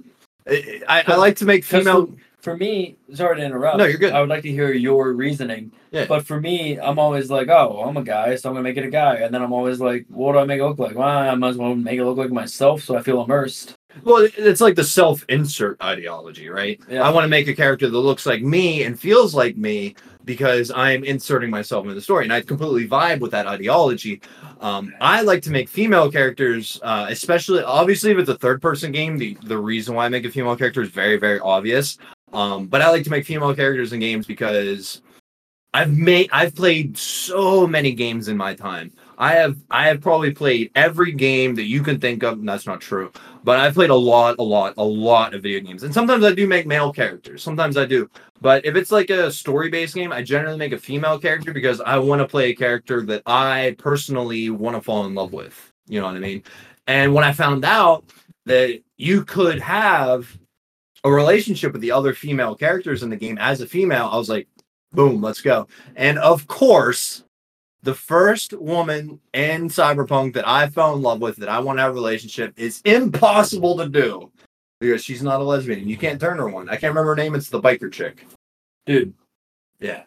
I was obsessed with the biker chick in Cyberpunk, and that was one of the best payoffs I've ever had. Brother. Also, however, yes. I wanted my cake and I wanted to eat it too. Hey. Because once I realized that her name is Pan Am. There it is. Thank you. Pan Am was great and all, but I tell you what, man. We're at that little that race town lake. Yeah, the cottage. They flooded the lake with Judy. Yes. Oh. And you find out you can't do anything with Judy unless you're a chick. And then you're like, how you doing, Judy? And she's like, no. Exactly. I had that. I was, I'm not mad. I'm glad that we both had the same experience, though. You wanted Judy. Yep. I wanted Pan Am, and we crossed wires. We went the wrong way on each time. But you know what? I'm happy with the way it ended up. Because I ended up with Judy, and she was a bomb-ass chick. She was bomb-ass chick, dude. Dog, I'm being Cyberpunk, and I'm in the end game, and I'm just like, Judy's like out at her own, like, across the country. And I'm like, how you doing? She's like, I'm good. I'm like, damn. You can't have it, dude. Unbelievable. I went so hard trying to get Pan Am, and then she was like, oh, I don't swing that way. And I was like, give me that freedom. Give me that freedom of choice. But that's where the replayability comes in, right? That's facts. I think that the only thing that Cyberpunk could add more to it, like as far as like end game goes, is I feel like once you beat the game, like you can't really interact with these characters at all. Yeah, it becomes especially really like that. I don't know what Judy is, but especially with Pan Am, like like Grand Theft Auto, like you don't even have to play the game and you can just do other things, which you can do in Cyberpunk. Yeah, nowadays. But Grand Theft Auto, like especially, I'm gonna be honest, I can't think of it in GTA 5, but GTA 4, you could have like girlfriends and go on dates and stuff. Like yeah, and maybe they added in Cyberpunk, and I'm just not privy to this knowledge. I haven't played Cyberpunk. Well, no, that's not true. I had an older version of Cyberpunk that I went and replayed after I watched the anime. It was not updated. The reason it wasn't updated was because it was on an old hard drive, and I couldn't get internet on that hard drive to update. Listen, we all know where you're getting at. Okay. But what I'm getting at is, like, when I beat Cyberpunk for the first time, Right. close to when it came out, because I obsessed over that game. Yeah. Was after it was also over and you're trying to like really hard you can like call them and like text them, but you're sort of like meeting up, like going for some some sushi. You know what I mean? It was very very like, I mean, I can't think of a better word than what I just said, but it just felt dead. You know what I mean? The end game felt dead, and I want to know if it's still that way. Maybe we should revisit that game. Anyway, Suicide Squad, looking cool. Developmental hell. Hopefully it comes out great. I just bought Cyberpunk for the PS5 and haven't played it yet. At all. Why? Oh, I bought it because I want the Idris Elba DLC bad. And I also bought a PS5 and have played like 3 games. To the entirety on it. I played other games. One of them was Ragnarok. Oh, and the other one was the new God of War. One of them was God of War, and the other one was God of War. Dude, fair enough. And Spider-Man, dog. Spider-Man? There's a new Spider-Man coming out. Yeah, there is. Yeah, I was gonna put it on the pod, but I didn't think you'd be that excited about it. I am more excited about that than any game other than Starfield that's coming out this year. Hey, fun fact, Bethesda and Microsoft are going to be having a like kind of E3 kind of thing. The Xbox Bethesda showcase. And they're going to be talking about Starfield during that showcase. I cannot wait. Don't know the date and time. I only looked at it passively. Again, didn't think that you would be that excited about it. You know what? That's on me. All right, Evan, I'm going to fill you in on 2 things here. Okay. First thing is Spider-Man. Yes. By Insomniac is one of the best games I've ever played in my entire life. And I am a high hater of comic book video game adaptations. They always are very cheesy. But Spider-Man and Spider-Man Miles Morales is freaking insane. I've heard that. Have you ever played? Have you ever played? I have not. Okay, we need to finish this up in the next hour and a half. We're going to go play Spider-Man because it's going to blow your mind. Done and done. Real quick, as a quick aside to that, I heard that the new Spider-Man is going to be tripping into the multiverse in the new game. Really? Yeah, with the... Did you see the teaser for it at all? I have not. So the teaser for it... So, I'm going to give you some Spider-Man lore. Here, hit me up. So, in the game, as you're playing it, at one point, the big bad... They kind of do Sinister Six, kind of. Okay. And I would say the main big bad is Mr. Negative. Okay. And at one point, there's like whatever his name is, Mr. Freeze, that Asian man that is Mr. Negative. I can't think of his actual name. I have no idea. He's the guy that founded. Oh man, what is it called? It's like this like it's almost like a homeless shelter. They provide food. It's a thing that Aunt May runs or like helps co-run with this guy. And he's like this Asian guy that is actually Mr. Negative. Anyway, this dude has like a rally or whatever, and his like goonies that are him because he's in incognito at this point as Mr. Negative are there, and they like just disrupt it, and they kill this man who is Miles Morales' dad. And you play this Uncle Ben. You play this whole mission as Miles Morales in regular Spider-Man. Oh, this is in the okay. And you're like, whoa, you know what I mean? And so I see where you're going with this. I said multiverse, and So as that happens, then after that all happens, then he's like looking for something to do. Peter Parker takes him under his wing, brings him in, and you play the game, but there's always like. You play I would say maybe 20% of this game is randomly Miles Morales shows up. And then once you beat the game, or like at one point in the game, you see Miles Morales gets bit by a spider.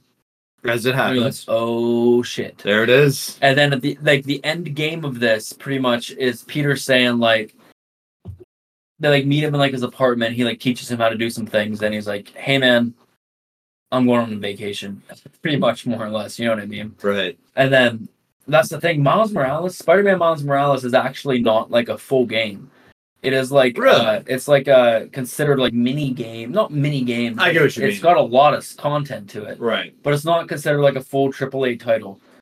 And I've only ever seen good reviews Oh. on Miles Morales. So the fact that you're saying it's not a full game and it has all these good reviews yeah, really preaches to the fact that they hit the nail on the head. And Insomniac is honestly like an insane developer. Dude, Insomniac makes great. By the way, fun fact, Insomniac made Tony Hawk's Pro Skater. I did not, never knew that. There you go. That, man. There it is. Hey, full circle, baby. It's a lot to take in. Full circle. We came back around. But the trailer for the new game Yes. it shows Spider-Man Peter Parker. Right. He's back. The Baby. boy. It shows Spider-Man Miles Morales. The second boy. They're there, they're hanging out, they're doing something. They're chilling. You know what? They're vibing. They are vibing. Some stuff goes down. I don't know who the baddie is. I don't know if it's Rhino. I don't know who it is. But what I do know is they hear something. They hear someone talking to them. They're like, what the heck? What the heck? And they look down this dark alleyway. Andrew Garfield. Well, no. Oh, okay. It's a video game. Right. Oh, yeah. Okay. And Venom comes out. Yeah. End. Okay. So What about... Go ahead. Let's talk about Spider-Man first. What about... I was going to say, so it's possible that they teased, apparently they didn't even tease it. They had a full frontal dong hanging out Miles Morales in the first Spider-Man movie, or video game, excuse me, not movie. Dude, oh my goodness. It literally just hit me that if they made a Spider-Man Venom video game that was just as good as Spider-Man and Spider-Man Miles Morales, but all focused on Venom in this game, that would probably be like... Yeah. I'm pretty sure Spider-Man won Game of the Year. Don't quote me on that. Fair. But it was definitely in the running to be. Dude, I'm telling you, man. I think I actually had an old Spider-Man game, like, for an old system, like, when I was a kid. And I thought it was, like, cool slinging... Spider-Man 2. Maybe. I don't know. It was, like, free roaming. You could, like, go around New York City. Yeah, and Doc Ock was around. Yeah, Spider-Man 2. Okay, yeah. But other than that, and even including that, I was like, this is interesting. You know what I mean? But I'm telling you, I went into this with such low expectations and just thought, like, oh, I can't play this game anywhere else. I want to try it. Yeah. Dude. Blew you away? Honestly. But what about the other Insomniac game that's coming out? I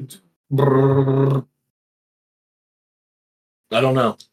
What? The other Marvel Insomniac game that's coming out, Devin. I'm so sorry. You're looking to me for something, and you're going to say it, and I'm going to feel like a dumbass? I want you to not know this so bad when I say it, because you're going to be hyped. Oh. Especially with how much hype I'm telling you Spider-Man is a good game. I'm so hoping you don't know this when I say this. It's probable. It's probable. Wolverine. Oh. Do you not know about this? I didn't know about this. Okay, everybody, we have to pause because I have to show Devin the teaser trailer for Marvel's Insomniac Wolverine video game. All right, fair enough. It came out, honestly, like we're approaching a year of this trailer coming out. It is very short, but I'm telling you, knowing how the gameplay is in that game and just imagining what it could be in Wolverine and seeing the trailer, dude, 2021. October 23rd, 2021. It is completely possible that I have seen this and completely forgotten about it. Either way, let's talk about it. Yeah, 100%. 100%.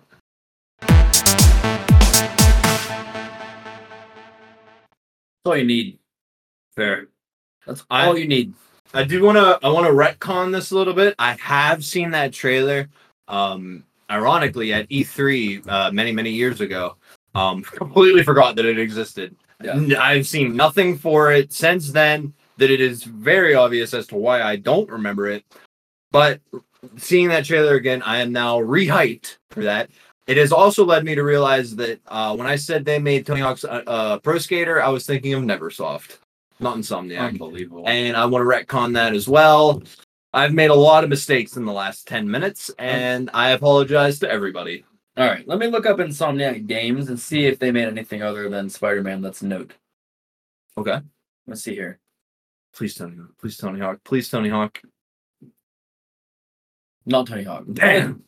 I mean, Spyro. Oh, that's true. I totally forgot about that.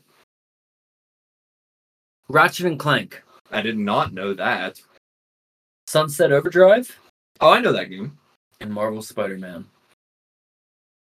As well as Resistance. I don't know what Resistance is, but they made Resistance series as well as. Oh, that's like an old PlayStation IP, I'm pretty sure. So they seem, I mean, Spyro. I mean, But Sunset Overdrive wasn't an Xbox exclusive? I'm pretty sure, yeah. That's like 2015. That was one of the, that was like one of the introductory Xbox One games, I'm pretty sure. Yeah, that's what I was about to say. Which is also hilarious to think about, intro Xbox One games, because the only thing I can think of is Titanfall. I remember getting an Xbox One, and the only game I could play was Titanfall, and I was like, don't get me on the Titanfall what have train. I done here? Don't get me We don't on have time the to talk about Titanfall train. Moving on. Okay. And so we need to wrap this up in an hour and a half, so I'm going to very quickly go over the next couple of video game things.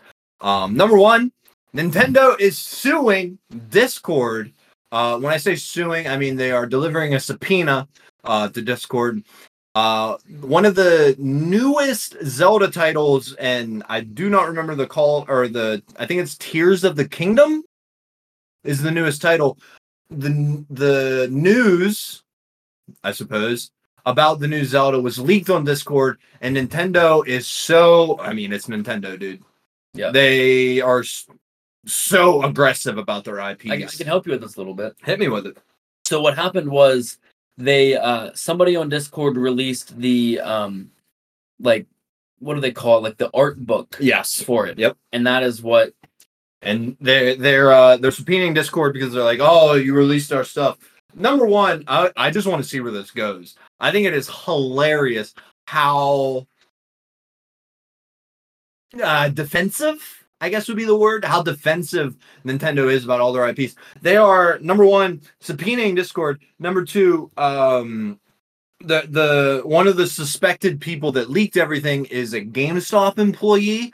That is. Did you say GameStop? I did say GameStop. Okay. I thought you said GameSoft is why I was. Oh, I apologize. Yeah. Okay. GameStop. I may have heard you wrong. Who is now facing litigation as well? Ridiculous. Nintendo is like this. This is nothing but good press. In my opinion, whenever something is leaked, quote unquote, that only builds hype for said. That's exactly what I was going to say. And it's not like it's actual gameplay. I mean, it's an art book or whatever. Yeah, and an art book is at the end of the day just concept. Yeah, I mean, know? Yeah. I mean, it might tell you maybe some story, and maybe that's why they're upset about it. I mean, maybe. And even if it does, it's not like you could piece together the story. I mean, I'm gonna be honest. If you guys aren't privy to the Legend of Zelda timeline, there are 3 separate timelines. All of which are dependent on the Ocarina of Time, and depending on whether or not Link succeeds, fails, or dies, is depending on which timeline. Dude, the Legend of Zelda lore is so much deeper than a lot of people realize. I've never played The Legend of Zelda. Legend of Zelda Ocarina of Time is... I played Majora's Mask, but I don't. I was going to say, that's when the hero fails and Ganondorf wins. That's one of the timelines of Majora's Mask. Legend of Zelda... Wind Waker.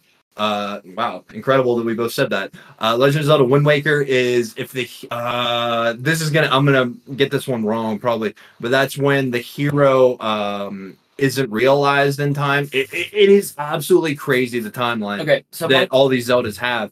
You're not going to be able to tell me which one of those storylines Tears of the Kingdom falls under. Well, which one is Breath of the Wild? I genuinely have no idea. I'm only asking because Tears of the Kingdom is the Breath of the Wild 2. Yeah. I think when they released the official I say that in quotes. I actually don't know why I put that in quotes because it is the official timeline from Nintendo. That was pre Breath of the Wild, so it hadn't been officially indoctrinated, and I did not keep up with it. Okay, what about my main question about this? Let me hear it. What about Hot Ganondorf? Excuse me? You heard me. Okay. Hot Ganondorf. Yeah. Pictures were released Okay. of Ganondorf. From Tears of the Kingdom? Yes. He's in human form, Okay. and he looks like he's wearing a full goose suit. Pull it up. Pull it up right now. I'm gonna Google Hot Ganondorf. Please. Hot guy. Hot guy. I didn't search that. That's not me. That's not me. It was for the pod, babe. I swear. Ganondorf is 1N, you cretin. I don't play Zelda. Here's who's voicing Hot Ganondorf. It was anything but Matt Mercer. Give me a picture, bro. What is this? It is Matt Mercer. No way, it's Matt Mercer. Look at the tweet. There he is. It's. I'm gonna use it. It's fucking Matt Mercer, dude. That was a joke. I said that jokingly. That's Hot Ganondorf. Damn. Hot Ganondorf is hot. Look at this guy. Hey, fun fact, he's the only male to be born in his... Oh, wow. I said this with full confidence, and it is with full confidence, but I can't remember his race. Ganondorfian. Yeah, okay. Yeah, that's the one. Garudian! That's the word. He's the only male Garudian. I'm just filling you in with the Zelda lore. Nah, I need it. I don't know anything. I have a tattoo of it on my back. You would think that I would know every bit and piece of every single Zelda lore that has ever existed. That's not true. Hey, man. I just really like the Ocarina of Time. I just really like tattoos. Yeah, you know what? True. I called my dad. I called my dad the other day when I released my YouTube video, and I was like, "Hey, Dad, you check out my YouTube video." And then we ended up bullshitting for a while. And I asked my dad, unjokingly, by the way, full confidence, not a joke at all. I was like, "Dad, when are we gonna get a father-son tattoo? If you wanted to get a tattoo, and I said, hey, Dad, let's get a father-son tattoo, what would you get?" And he said, "I'm not gonna get a tattoo. Everyone gets a tattoo. I'm different. I'm different in not getting a tattoo because everyone gets a tattoo." He said, "I'm different, bitch. I'm different." That's really what he said. He said that to me at a lunch. Dinner. I just want to see you get mad. But anyways, I just think it's really funny how defensive Nintendo is. Speaking of Nintendo, actually, I don't have a good segue into this, so I'm just going to drop it. Actually, you know what? Speaking of Legend of Zelda, there we go. There we go. Universal Studios is officially shutting down Islands of Adventure to rebrand it as The Legend of Zelda. Hell yeah, brother. They did that with Harry Potter. Harry Potter is one of their big things now. They have that whole section that's like dedicated to Harry Potter. Listen here. Okay. I want nothing more in my lifetime than to go to the Wizarding World of Harry Potter at Universal Studios. If this possible Harry Potter series happens, and they like change what Hogwarts looks like, or I guess the Wizarding World of Harry Potter is Diagon Alley. If they change what Diagon Alley looks like because they're making it all new school, and it's not what I grew up with, which is right now to the book Diagon Alley. Well, I guess not to the book. To the film Diagon Alley. Fair enough. And I don't get to be there because they change it. It's not going to be the Wizarding World. That's not my Harry Potter. That's what I'm saying. That's not my Harry Potter. Hashtag not my HP. Hashtag not my HP. Go ahead and hit us up on Twitter and Instagram at RiaPod with hashtag not my HP. Actually, I don't care if you do that. Just follow us on Twitter and Instagram at RiaPod. 4 more times? You said it twice, so 4. Yeah. We've been really slacking. Yeah, we got a lot of movies, though. It's usually where we have the bulk of it. Yeah, it's going to be coming. And it's 1:30. Let's go. All right. The only other thing that I have is, do you guys remember the 2010s? You remember 2010? So fondly. Do you remember how big Angry Birds was back then? Flappy Bird. Close, but replace Flappy with Angry. Oh yeah, Yeah, Angry Birds. You would launch the bird and stuff. Man, that was great in like 2010, dude, I 2011. love mobile games. Yeah, man. I hate mobile games actually, but anyway, continue. But for the sake of the conversation, I love mobile games and how cool Angry Bird Dude, was mobile games. over 10 years ago. Yeah, Well, do you remember the brand Sega? yeah, Sonic. Yeah, dude, they had that game Sonic that was cool for like 2 games back in the 90s, early 2000s maybe, but mainly the 90s. Man, a lot of nostalgia. Anyways, Sega's trying to buy the company for $1 billion Oh, that made Angry Birds. why? Brother, that is a great question. No idea. I mean, if we wanted to get technical about They already made like an Angry Birds movie, which already seemed like far-fetched. Yeah, and that did pretty well at the box office, if I remember correctly. I'm not saying it didn't. What I'm saying is the fact that it did is wild, and it already had its time, if you will. Yeah, it had its time in the early 2010s, and then it had a tiny little resurgence with that whatever movie that they made. And now Sega, Yeah. is trying to buy $1 billion. $1 billion with a B. B is in Sega have even that money. B is in billion. B is in billion. B is in what the heck? I don't like that. I don't like that. That's really weird. Super. I feel like Angry Birds has had its time and gone, and like I feel like even 750, 500 mil would be a lot. 10 mil. $10 million would be a lot. If you're one of these people that are keeping Angry Birds and Long John Silver's alive, add us at ReUpPod 3 more times on Twitter and Instagram. Long John Silver's. When's the last time you had Long John Silver's? I mean, fair enough. That's why. Okay. I have 2 last things to close out the video game section. Let's go. 1, my man, shout out Quentin, that has been listening to the pod and would like to come on sometimes. Your shout out, Quentin. Make sure you follow us. No, I'm not going to use it there. Don't use it there. I'm not using it there. Just make sure you follow us. Yeah. But anyway, Love you, Quentin. my man Quentin was listening to our last episode, right? All right. And he was listening to the Overwatch segment specifically. Oh.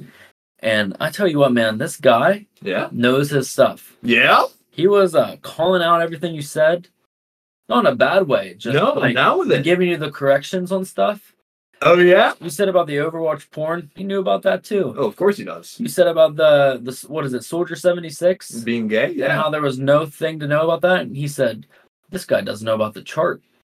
I said, this is news to me. what is the chart? What is the chart? I don't know what the chart is, but he told me about some chart and how they were really explaining how if you really knew the chart, Devin, you would know. Brother, my bad. Honestly, I would love to have a segment in the podcast where we talk about something and people fact check us. I would absolutely love that. That's exactly what I said. He was telling me all this stuff, and I was like, dude, listen, you're talking to me about the one probable aspect of this entire last episode that I cannot give an opinion on because I played Overwatch once. I was like, we welcome criticism. Absolutely. If I'm wrong on something, call me out on it. Let me know how I can correct myself. Yeah, 100%. And I was like, and he's like, I'm just some angry man yelling into the ether. But you don't have to be. At you who is just wondering what's going on. And I was like, listen, I'm going to talk about this on the next episode. I'm going to talk about it. And I saved all of his stuff. But there was so much lore and so much like explaining things that I could never explain to you. I could read you his text. I'm not going to. Obviously. But I could read it to you. And to me, I don't know what he's talking about. I don't play Overwatch. But I'm telling you what, next time you got a big Overwatch segment, we're gonna have to phone a friend. I will definitely phone a friend. He knows the stuff. He knows fighting games more than anybody I've ever known to know fighting. Oh yeah, Quentin. You know what, Quentin? Who is the reigning champion of Junkertown? Answer me that, buddy. Tweet at us at ReUpPod and tell me who is the reigning champion of Junkertown. Let me see if you truly know your stuff. And if you look it up, I'll know. I won't know. If you answer correctly, I'll know you cheated. I will. I do know Overwatch lore, but this chart that you're talking about, I don't know about this, and I would genuinely love. Oh my goodness. It's so crazy because I would love to have a section where, like at the very end of the podcast, or even at the beginning of the podcast, we just talk about, okay, so you guys fact checked us. We right our wrongs. Exactly. I would love that. I That'll be such a fun segment to do. I agree. Thank you, Quentin. I don't want people to come here thinking that we know everything, because a lot of this, listen, man, we're just BuzzFeed on vocals. We're just riffing. That's what I'm saying. We're tipsy and we're riffing. All right. So my last thing for video games I want to talk about. Devin, have you ever heard of a little game called Merge Mansion? A mobile game called Merge Mansion. No. Okay. You sure you're not Merge Dragons? I'm positive. I know Merge Dragons. No, Merge Mansion. Okay. All right. So Merge Mansion pretty much is a game where there's like, I don't know, you'll find it's like one of those games you combine things, merge, you know what I mean? Oh, like the name. Okay. So it's like you merge two rocks together and they become a bigger rock. All right. Then you merge them together and they just become a table. I know exactly. Then you merge two tables together and they become a real nice table. Stuff like that, you know what I mean? Right. Okay. So we always talk about making fun of mobile game ads, right? Yeah. So Merge Mansion, as they were getting bigger, would start to have like bigger and bigger ads, and they were like, the biggest ad. And I know people, if they've heard of Merge Mansion, will know this ad, and it's pretty much like it's this mansion that has like a fence, like a metal fence that's like locked, and it shows like an old woman getting into the back of like a cop car. Okay. She puts her hand up on the window and it says like he's alive or he's not dead or something like that. Right.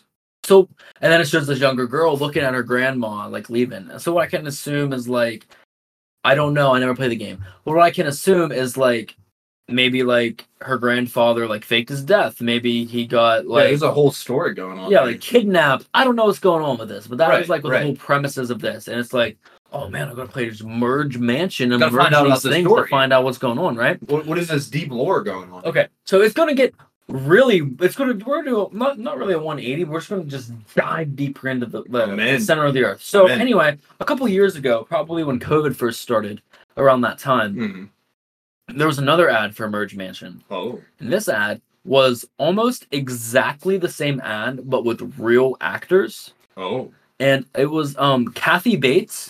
Okay. That was the grandma that did almost the exact same thing and was like, it had some obvious vocals because it's Kathy Bates, you know what I mean? And you don't get Kathy Bates. Okay, yeah. So I completely forgot about that, right? Right. Just wrote it off, just whatever. The other day, Devin, I'm on Instagram and I see an ad for Merge Mansion, and it's pretty much like a detective. Okay. Is like investigating what happened here, like continuing the story almost. Okay. Then the detective that was doing this was Pedro Pascal. Pedro, I'm literally in everything Pascal. Yeah, Pedro the Mandalorian Pascal. Pedro the Last of Us Pascal? Yeah. Okay. All right. Of course it was. Kathy Bates and Pedro Pascal. Kathy Bates, I thought was like, okay.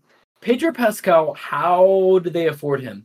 He made literally how? He made $600,000 an episode for The Last of Us. One of the highest paying actors of all time is Bazinga guy. Yeah, he made $1 million. He made $1 million an episode.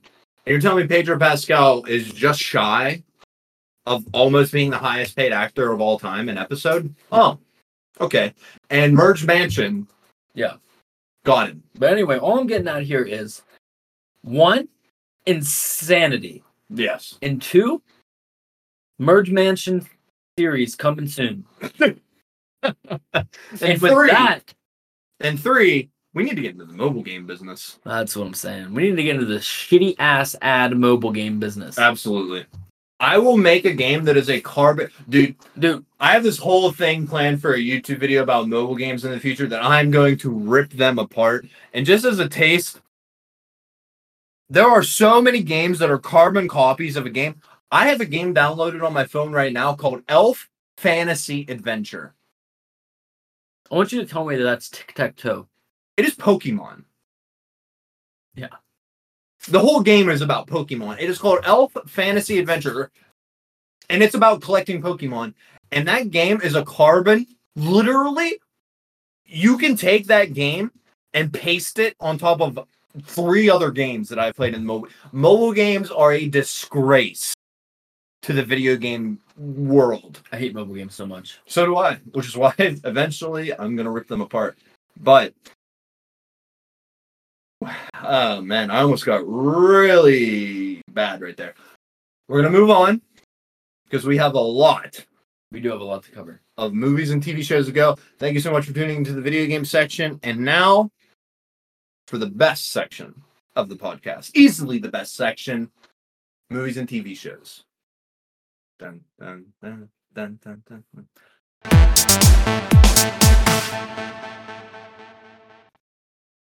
All right, Devin.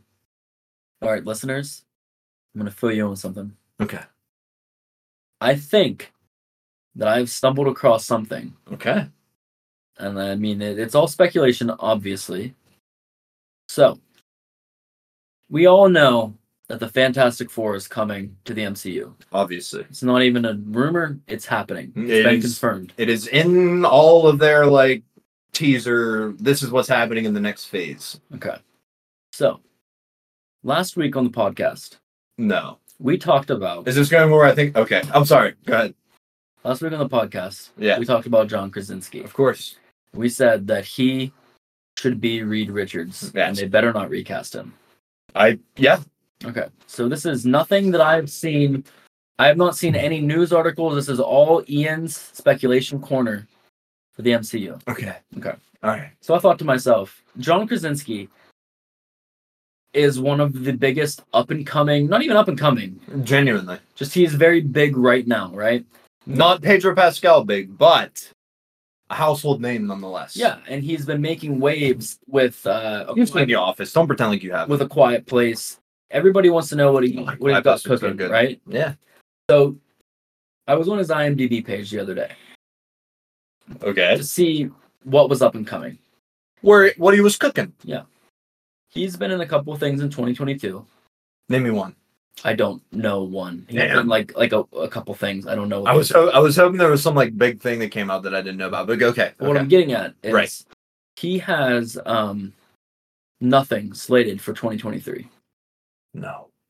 He has one thing Okay. in future development Okay. that he is writing and directing, Okay. starring also Steve Carell. And that's phenomenal. I love that. But in my opinion, my Yes. professional opinion, I trust this. John Krasinski is a Hollywood name that is hot right now. Absolutely. Everybody wants to be Reed Richards. Absolutely. That is coming soon to the MCU, and he has nothing else slated. He doesn't have anything secretively slated that we maybe aren't being told about because we want it to be a big surprise when it's time. Where are you going with this? I wholeheartedly believe that John Krasinski has been cast as Reed Richards All in right. MCU, Okay. and the only reason he has nothing else in development, in future development, on his IMDb page is because that's taking up his time. Is because Because he's too big of a name. Big Daddy Disney Yeah. is quelling all of it. Yeah. I'm down with it. The fact that like I definitely get on board this train that you're on. He has nothing coming up. But one thing. Okay. Not even like, oh, he's going to be this in a couple years. Nope. He's not. He has one thing that's coming out next year, and that's it. No other movies he's in. You know how they say like one for them, one for you? Mm-hmm. He's not in like any Cannes Nope. festival movies coming up. He's not in any like art like passion projects that he's in that nobody's gonna see that a lot of big name actors do. Yeah, my ass. Hey, man, I'll be your Jamie on Joe Rogan podcast. I'll pull up right now. John Krasinski. Let's look it up on IMDb right now. I like how even in your fantasy, I'm Joe Rogan and you're Jamie. That's not my fantasy. Oh. My fantasy is you're Joe Rogan and I'm Joe Rogan's wife. I was expecting you to say you're Joe Rogan and I'm Joe Rogan. Just letting away. Okay, so 2022, he was Reed Richards in Doctor Strange. Obviously. He was Superman / Clark Kent in DC League of Super Pets. Oh, okay. And he continued being Jack Ryan in Tom Clancy's Jack Ryan. Yeah, yo. Upcoming projects for 2024, it's plot kept under wraps. He is writer-director of a movie called Imaginary Friends starring himself, Ryan Reynolds, and Steve Carell. Wow. Okay. Nothing else. No, well, hold on. So he's in a... No, I believe you. So you're telling me that he's in a movie with Ryan Reynolds, who is famously, who? In the Marvel Cinematic Universe? Deadpool. Oh. With also... I'm about to put the tinfoil hard on my head. That's not a real movie. I'm about to put the Yingling cap on my head. Exactly. I don't think Imaginary Friends, whatever that is, I don't think that's real. I don't think that's a real movie that's actually being made. I think that's a placeholder that has been whatever on IMDb. I think that's something different. I think that's... Oh, man. The tinfoil's on too tight, I think. But do you see where I'm going with that? I do. Nah, there's something. If they replace Steve Carell with Hugh Jackman, I'm in. Who would Steve Carell play in the Marvel Cinematic Universe? You know what I mean? I'm all for it. Who would he play? Sluther. Wait, wrong. Oh, wrong. Okay, yeah. Steve Carell would play an amazing Howard Duck. Thanks. We literally just spent last week talking about how good of a range Steve Carell has and like how well he plays a dramatic role. And your answer to who he would play is Howard the Duck. Listen, I'm not saying he couldn't be what's his name? Dr. Doom? That's his name? Yeah, that's his name. Okay. I just want to let you know Lex Luthor and Dr. Doom are two different people. Right. Okay. I said Lex Luthor. Okay. I know. I'm sorry. Okay. I'm sorry. I'm sorry. No. Thing number one is I never thought they were the same people, and thing number two is few for thinking that I thought they were the same people. My apologies. However, if that is its own thing... You think I saw Steve Carell and said he should be a bald man that's angry all the time? I'll have you know Lex Luthor is a genius. In fact, he rivals Batman. It has just occurred to me that Lex Luthor is in the DC universe. That's what I've been trying to get. I apologize. That's why I said no as soon as you said it. Yep. Also, Goku could be Batman, or Batman could be Goku with enough prep time. Okay, buddy. R/who would win? How much time does Batman? Yeah, okay, buddy. All right. With me looking like a dumbass, let's move on. That is incredible news. In fact, I am so on board your conspiracy train with this. The fact that... No. He has nothing slated for 2023. Nothing for 2023. One thing for 24. Wrong. Wrong.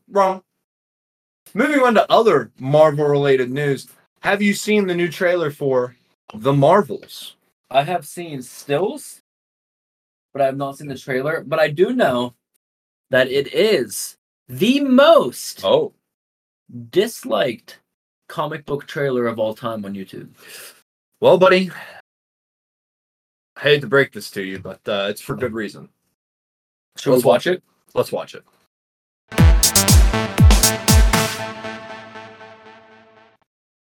So right off the bat, I want to say I love Intergalactic by the Beastie Boys. Love that song. That was a great rendition of that song. Number two, I also definitely upplayed the fact that it's the most disliked comic book based trailer in existence. Yeah. I don't think it deserves that. What I think is actually happening is that Hollywood doesn't know how to write a strong female lead, Sure. And that happened with Captain Marvel back whenever that came out, 2020, 2019, whenever it came out. Captain Marvel wasn't bad because it was a female lead. I definitely don't agree with that. It was bad because Hollywood doesn't know how to write a compelling, strong female lead. They just simply don't. I truly didn't dislike Captain Marvel when it came out. I just have I think the biggest issue that the MCU has faced recently is, which we kind of talked about in the last episode, was the rebuilding phase. Yeah. Which Captain Marvel came out right before Endgame because she had to be an Endgame. Right. But she was one of the main turning points of exactly. Endgame. But I think that Captain Marvel wasn't a bad movie. It was just another new intro. What is it? Origin story. Let's be honest. There's a lot of incels on the internet. Too. Well, that doesn't help. But we didn't want that. You know what I mean? We wanted to know what happened from Infinity War, and it was just bad. Bad timing. Why would they put it there? I think that I think the timing, as much as it would have sucked. Yeah. I think that it would have been a more powerful statement to do Infinity War, nothing, Endgame. Yeah. Or even Captain Marvel. Wait, am I saying that right? Mm-hmm. Is that her name? Mm-hmm. Okay. I'm a little drunk. Captain Marvel, Infinity War, nothing, Endgame. Yeah. Or even no Captain Marvel at all, Infinity War, nothing, Endgame, then Captain Marvel. Yeah, dude, they could have still easily put at the end of Infinity War, Nick Fury paging her. Exactly. You wouldn't know what it was, and even if you didn't know what it was, it's going to be blowing up on the internet what that logo cool little means. Teaser for the comic book super fans. I think that I think it's so heavily disliked again because a lot of incels on the internet. I think one of the biggest downfalls of Captain Marvel was the fact that it just wasn't that compelling of a story because, how I said, Hollywood just doesn't know how to write strong females. And she came across as boring. I think that she also, to be completely honest, anytime they've shown her, has come across as pompous. I agree with that. And it looks like from that trailer that she's... Man, I hate to say it like this, but she's being allowed to show more emotion than just... That's actually... I am the most powerful entity in the Marvel Cinematic Universe. But that's a couple of things, right? That's one, I think... I've heard that as well. I've heard that. I've seen other people say that online. You know. Oh, for real? Okay. I've seen people say oh, they let Brie Larson kind of actually act. Yeah, not just be this strong stoic character. You know what I mean? Exactly. Yeah. But I also think that it's something that she needs because she's been so Absolutely. In her movie, you kind of saw her, but anytime you've seen her since then, it's been very... I'm so strong. You know what I mean? Which is fine. I'm not saying doesn't have these, she's not one of definitely the strongest people in the MCU currently. Right. But it just doesn't make her likable. Another big thing about the Marvels as well is that it's coming off the back of Miss Marvel. Have you watched Miss Marvel? No, have you? No. And it's for good reason, is because when it came out, I read the reviews for it. And if we get past all the, again, incel stuff that was happening, I don't know how else to say this, so I'm just going to say it the way I'm thinking it. It's like they didn't give a shit.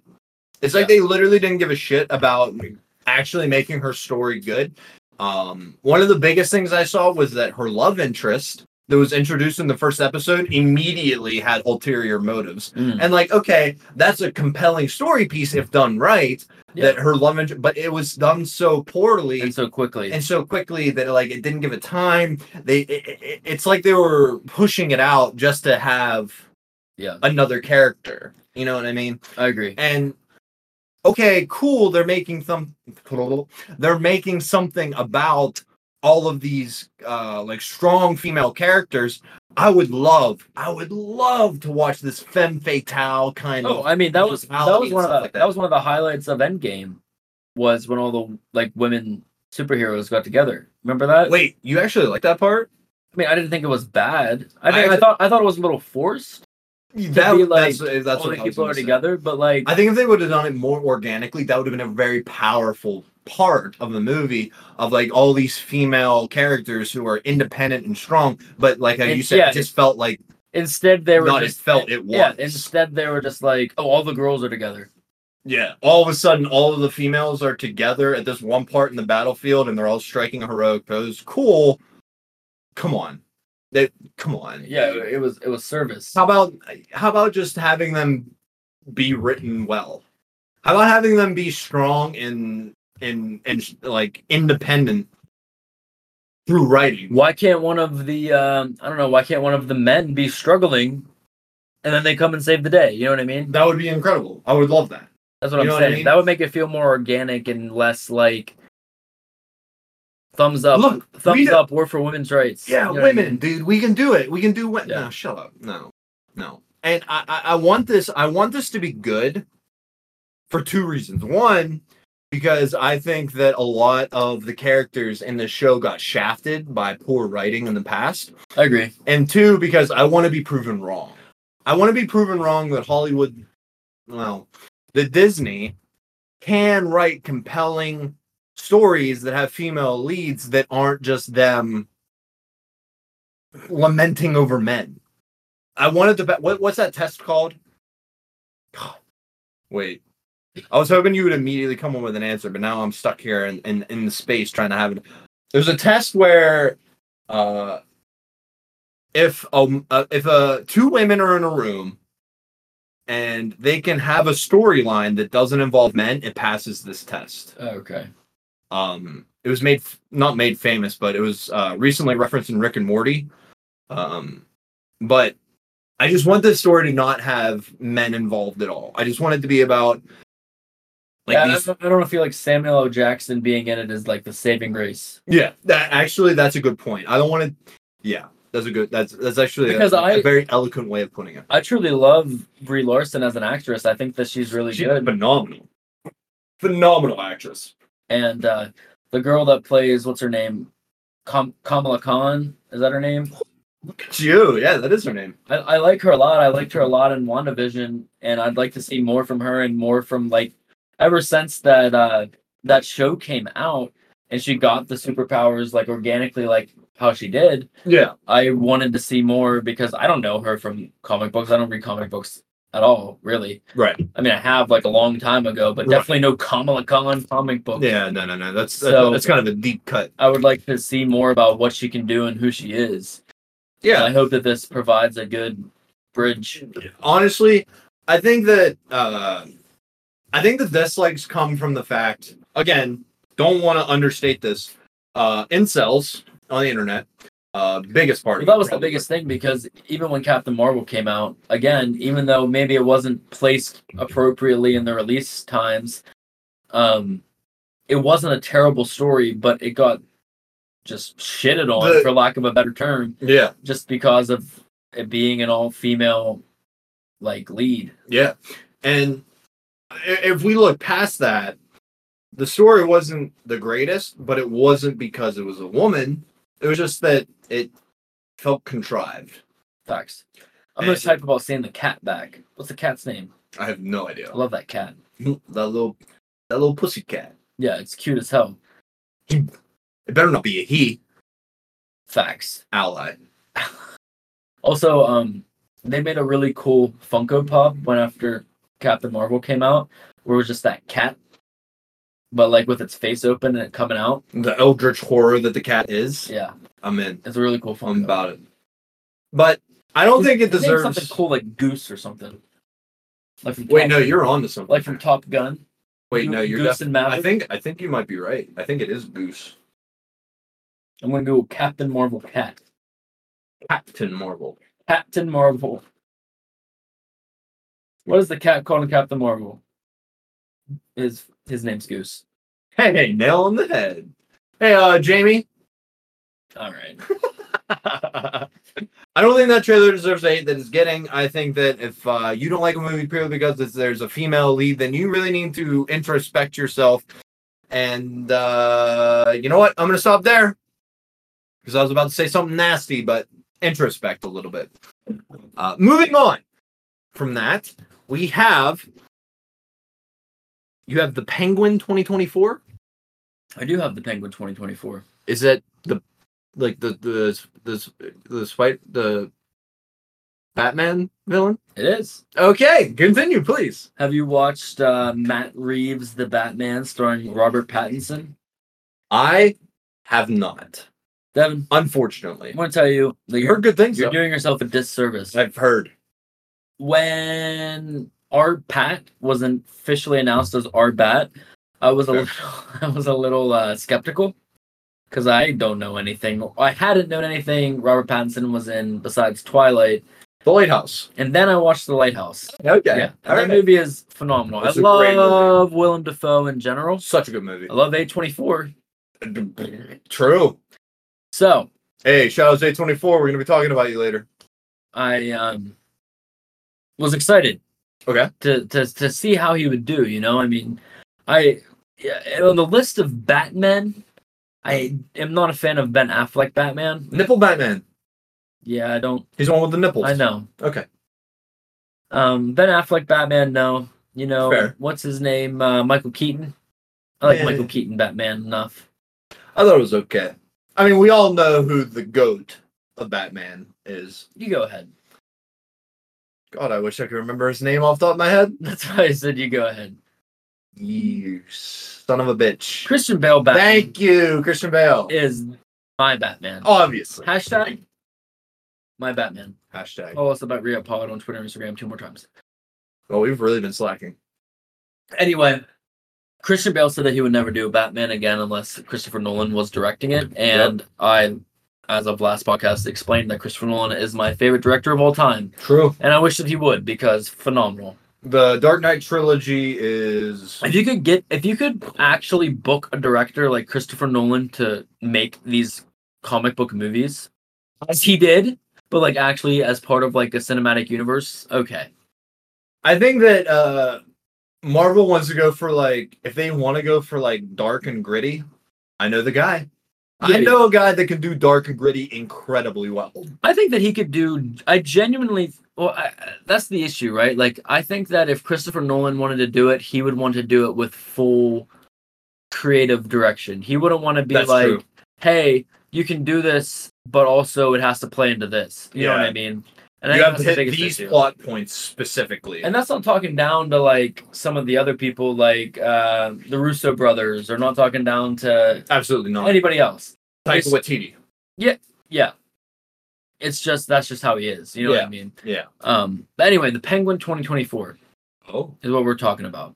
Oh, yeah, that's right. 2024 is the release date, not the name of the. I imagine so. So anyway, Matt Reeves, the Batman with Robert Pattinson. Right. I don't remember who the main baddie was.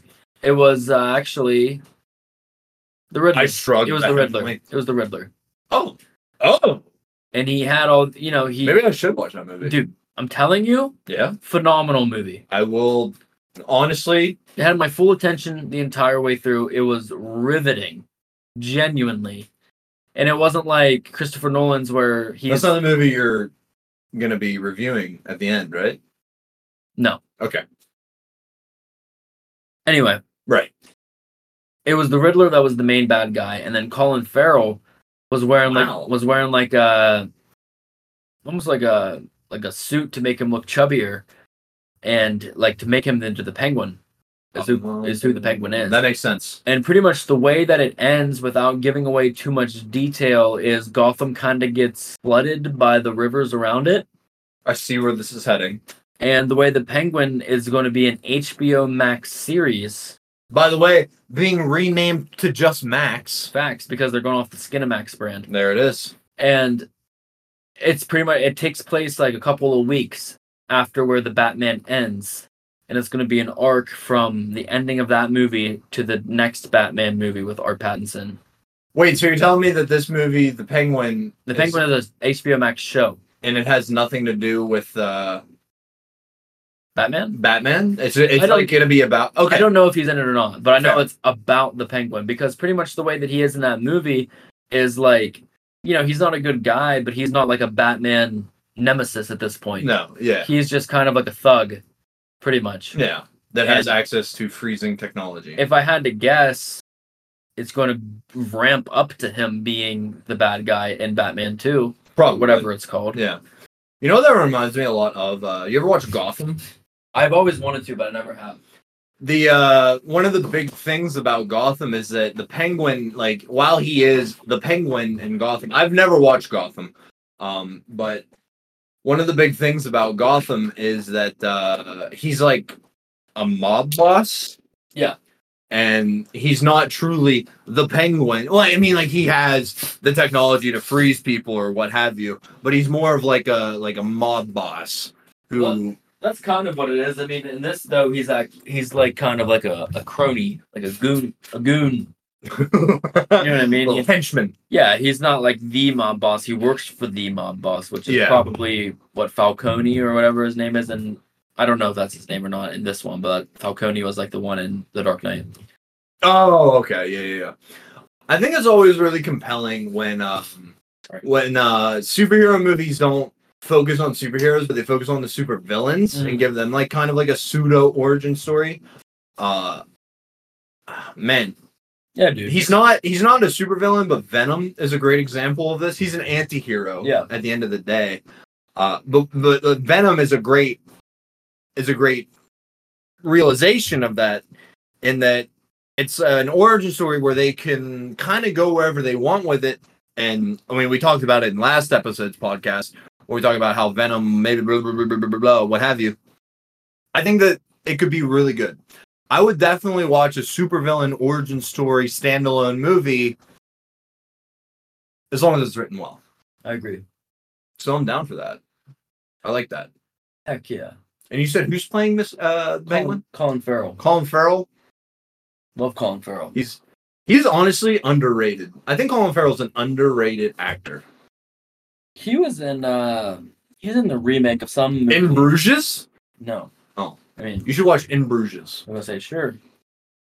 Colin Farrell's in Bruges. Mm. Great movie.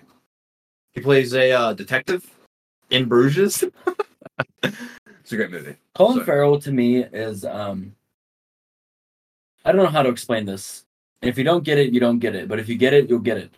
Colin Farrell is a young Mel Gibson. Every time I see Colin Farrell, I think it's Mel Gibson. I get it. He looks almost exactly like him. You know what? Fair. Except incredibly less anti-Semitic.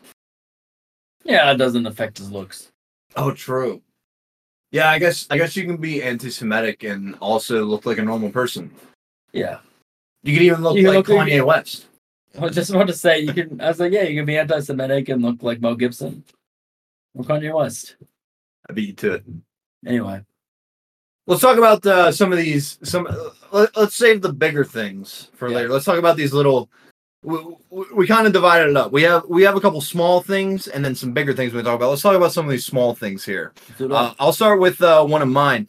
Are you privy to the old Adult Swim show Metalocalypse? I know the name, but I've never watched it. So Metalocalypse is a show about a death metal band called Death Clock. Yes. I actually do know. I've never watched it, but I do know what you're talking about, yes. And I am not a huge fan of death metal. Absolutely not.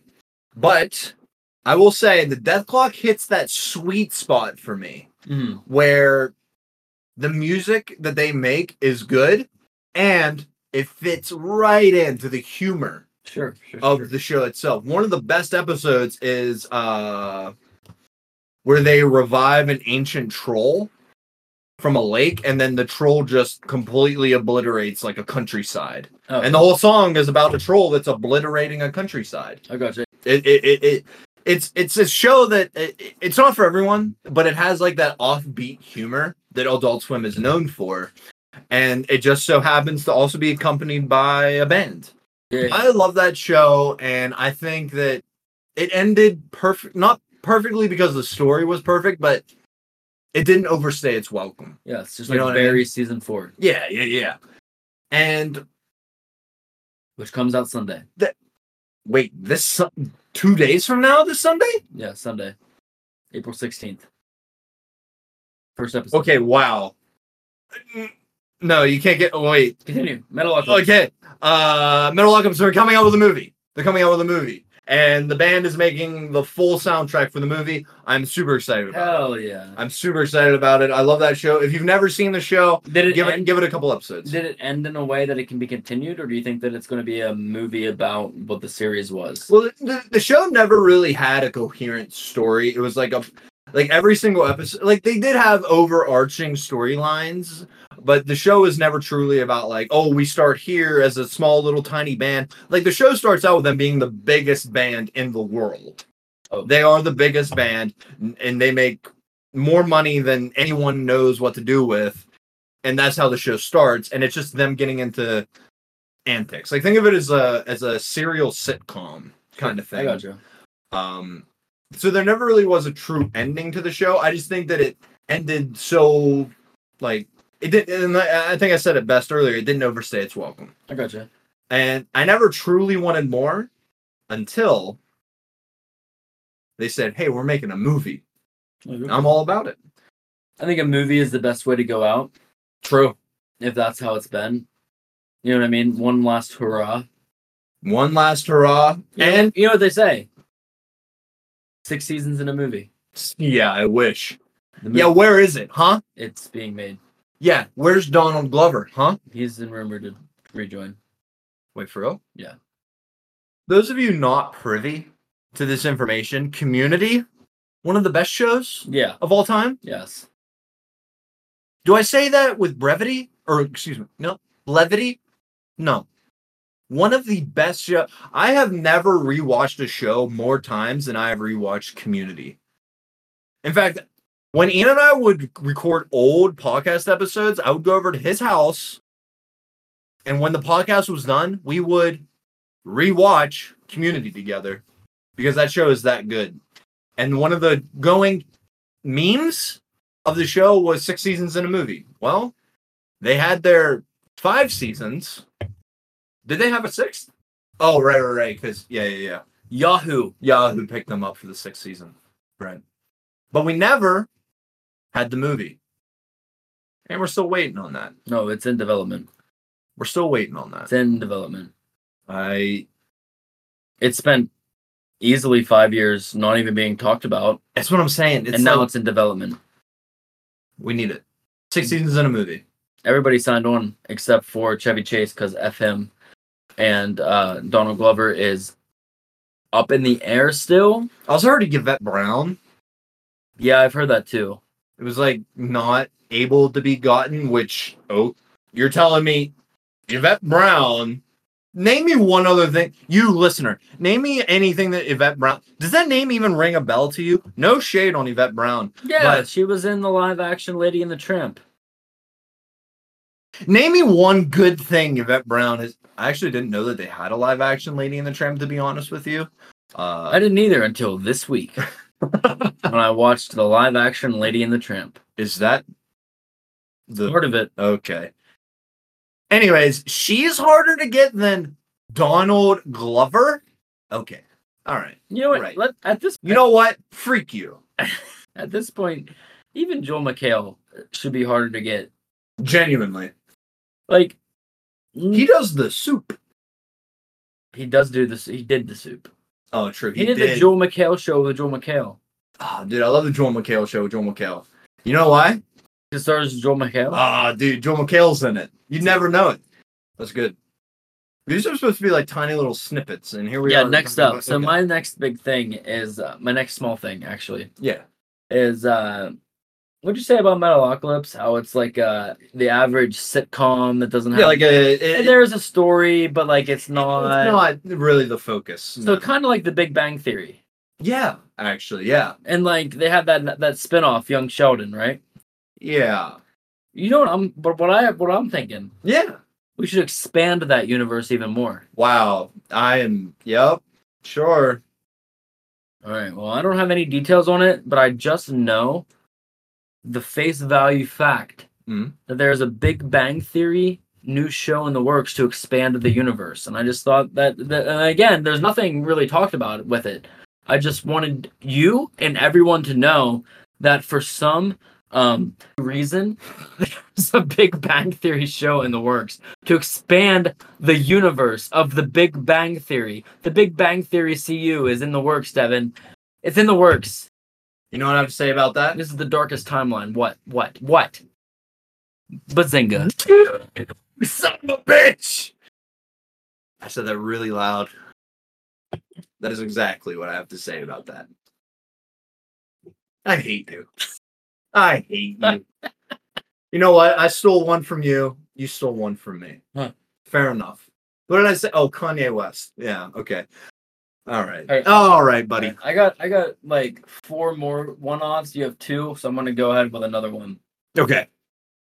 Next up, Devin, have you seen the newest season of Stranger Things? The newest season? No. Season 4. I have not seen the newest season. Have you seen any memes or anything about it? Do you know anything about it? Of course. Yeah. So you know how like the song got really big? Yes. And the dude with the long curly hair? Don't remember his name, but yes. Well, his name's Eddie Munson. Oh. Of course it is. At least in the show. I don't know what his right. actor name is. Anyway, he became a real fan favorite. Something happened to him at the end of the season. Oh. Are you being cryptic for my sake? Yeah. Okay, thank you. And anyway, right, he's a big fan favorite. We hope that he can return in the new season. Okay. And, you know, me being me and knowing about what has happened in Stranger Things in prior years and knowing that they had my man Samwise Gamgee and just finished him in one season. Had that dude that was... started and ended. Had that guy that was the Russian guy that liked the ice cream. Oh, dude, that guy. I remember that guy. Yeah, he liked the ice cream and then started and finished him in one season. Like, these fan favorites are just done. And they never come back. That's the big issue with Eddie Munson right now is we're not sure what can happen with him. Well. So, I know that there's not a good chance for him based off of, I don't know, the prior 2 seasons. Okay. But anyway, there is officially an Eddie Munson prequel Stranger Things show in the works. I wish you knew more about Stranger Things season 4, so you'd be more excited. I have always wanted to. It's not even the it's not that I think Stranger Things is bad. I think Stranger Things deserves all the fan crave that it's gotten. I think it's genuinely an incredible show, and this sounds so weird to say, but it took me until they started fighting Vecna. Yeah, I know it's in season 4. That part got spoiled to me. I know they're fighting Vecna, and it was just at that point that I was like, "Oh my god, this entire thing's actually based on Dungeons and Dragons." And it sounds so silly to say. You know what I mean? Well, I mean, the first season was like, "Oh, they like it." Yeah, they like it, and there's also a Demigorgon that is also in Dungeons and Dragons. And then it still didn't really pick up on it, and when they fought the Mind Flayer in season 2. But then I was like, oh, Vecna, a named character of Dungeons and Dragons? This guy. Okay. Who gives us the biggest review on the D&D movie and how happy he is that they're not just players and that they're actually bringing these people into the actual movie as what they would be, you know, related to the lore, won't watch the biggest D&D lore show of all time. I'm not saying it's a show about D&D, but they're bringing something that he loves to the mainstream. They're making people that have never heard of D&D, or even if they did hear of it, were never interested in D&D. And they're making it on the big screen. And he says, message us at RiaPod on Twitter and Instagram and tell Devin that he is a poser. Man. Thanks. Oh, fair enough. Listen, I'm not an all-knowing critic, okay? I don't have the greatest mind that when it comes to, dissecting movies and TV shows, some things go over my head. Some things as simple as a TV show that starts off with a bunch of little nerd kids playing Dungeons and Dragons, that has a monster from Dungeons and Dragons being the main antagonist. Sometimes it goes over my head. and I'm just enjoying the story for what it is. What's the last season you watched of Stranger Things? That's not the season that wasn't. It's season 3. I watched all of season 3 and I loved it. Season 4, and I think this is actually what played into it so hard. Was season 4 was not the first season, but Netflix usually like releases it a full season, right? But season 4 was serial, right? Every episode came out. Was it not? It was. They did. It was something like that. Yeah. They did most of the most of the season release at the beginning. Yeah. And then like Memorial Day or 4th of July or something, they released the last like 2 or 3. Okay, so that's what it was. When I found out that they were making season 4, I was obviously super excited, but I wanted to wait because I didn't want to have to actually wait for the rest of the season. No, and the rest of the seasons came out, and I was like, "Oh, I'm gonna go for it." In all fairness, I didn't start season 4 until the day before the new ones were coming out because I knew I couldn't watch them all in time. Exactly. And I did. Okay. Watch them all. All right. And then had to wait a whole day because whole 24 hours. Yeah. No, I feel that. And it's not because I think it's like overrated or anything like that. No, I think it deserves everything that I am has. just glad to know that you watched 1, 2, and 3. I did. Because in my professional opinion, season 1 of Stranger Things is something that can never be captured again. Really lightning in a bottle. Truly lightning in a bottle. And season 2 was nowhere near that. They didn't truly capture, and I hate to say it twice, they didn't capture that lightning in a bottle, but I think that it did as well as it could stay true. But I think that they also realized what they messed up because all that stuff with, I think it was season 2, with like Eleven's like quote unquote sister and stuff, where like she went away for a while. That was season 2, right? I think it was season 2. It might have been 3, but I think it was 2. I think it was 2. Yeah, because season 3 focused more on her like budding relationship with whatever. Yeah. And so, in my opinion, leading up to this, it was 1, 3, 2. My opinion now, is 1, 4, 3, 2. Season 4 of Stranger Things, really that good. They did so well with making it a very compelling story, making you like.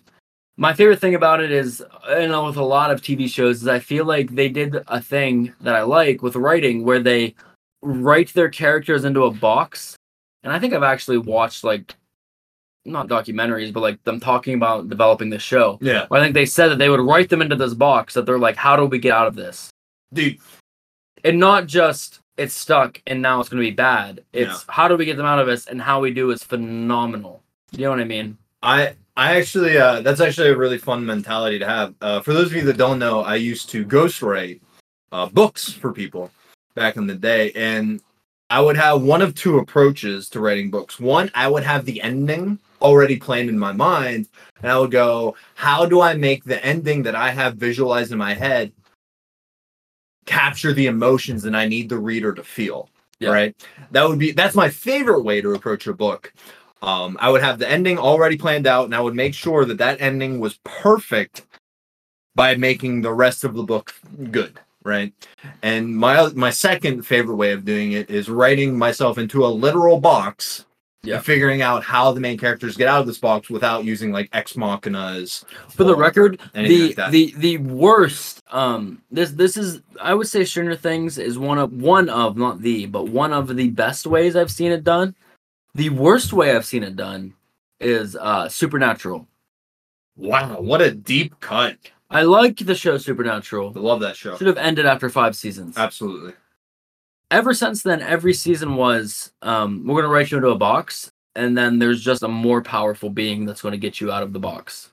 I think Supernatural really... Oh, man. I have such a love-hate for the show Supernatural. That they were making money. Yeah. And they didn't want to stop, which is fine if that's what you want to do. And it had such a cult following of loving the... If you go to so when I was watching Supernatural, I was getting into it, and I was like, oh my word, there's so many episodes of this show. You're like, but then there's an overarching story, and there's so many episodes that don't progress the story at all. If you go to like the Supernatural like Wikipedia or whatever they have, like the wiki, they will literally tell you what episodes you need to watch of the show. Because some of them just don't. And some of them will be like 20 episodes apart from each other because it's just nothing.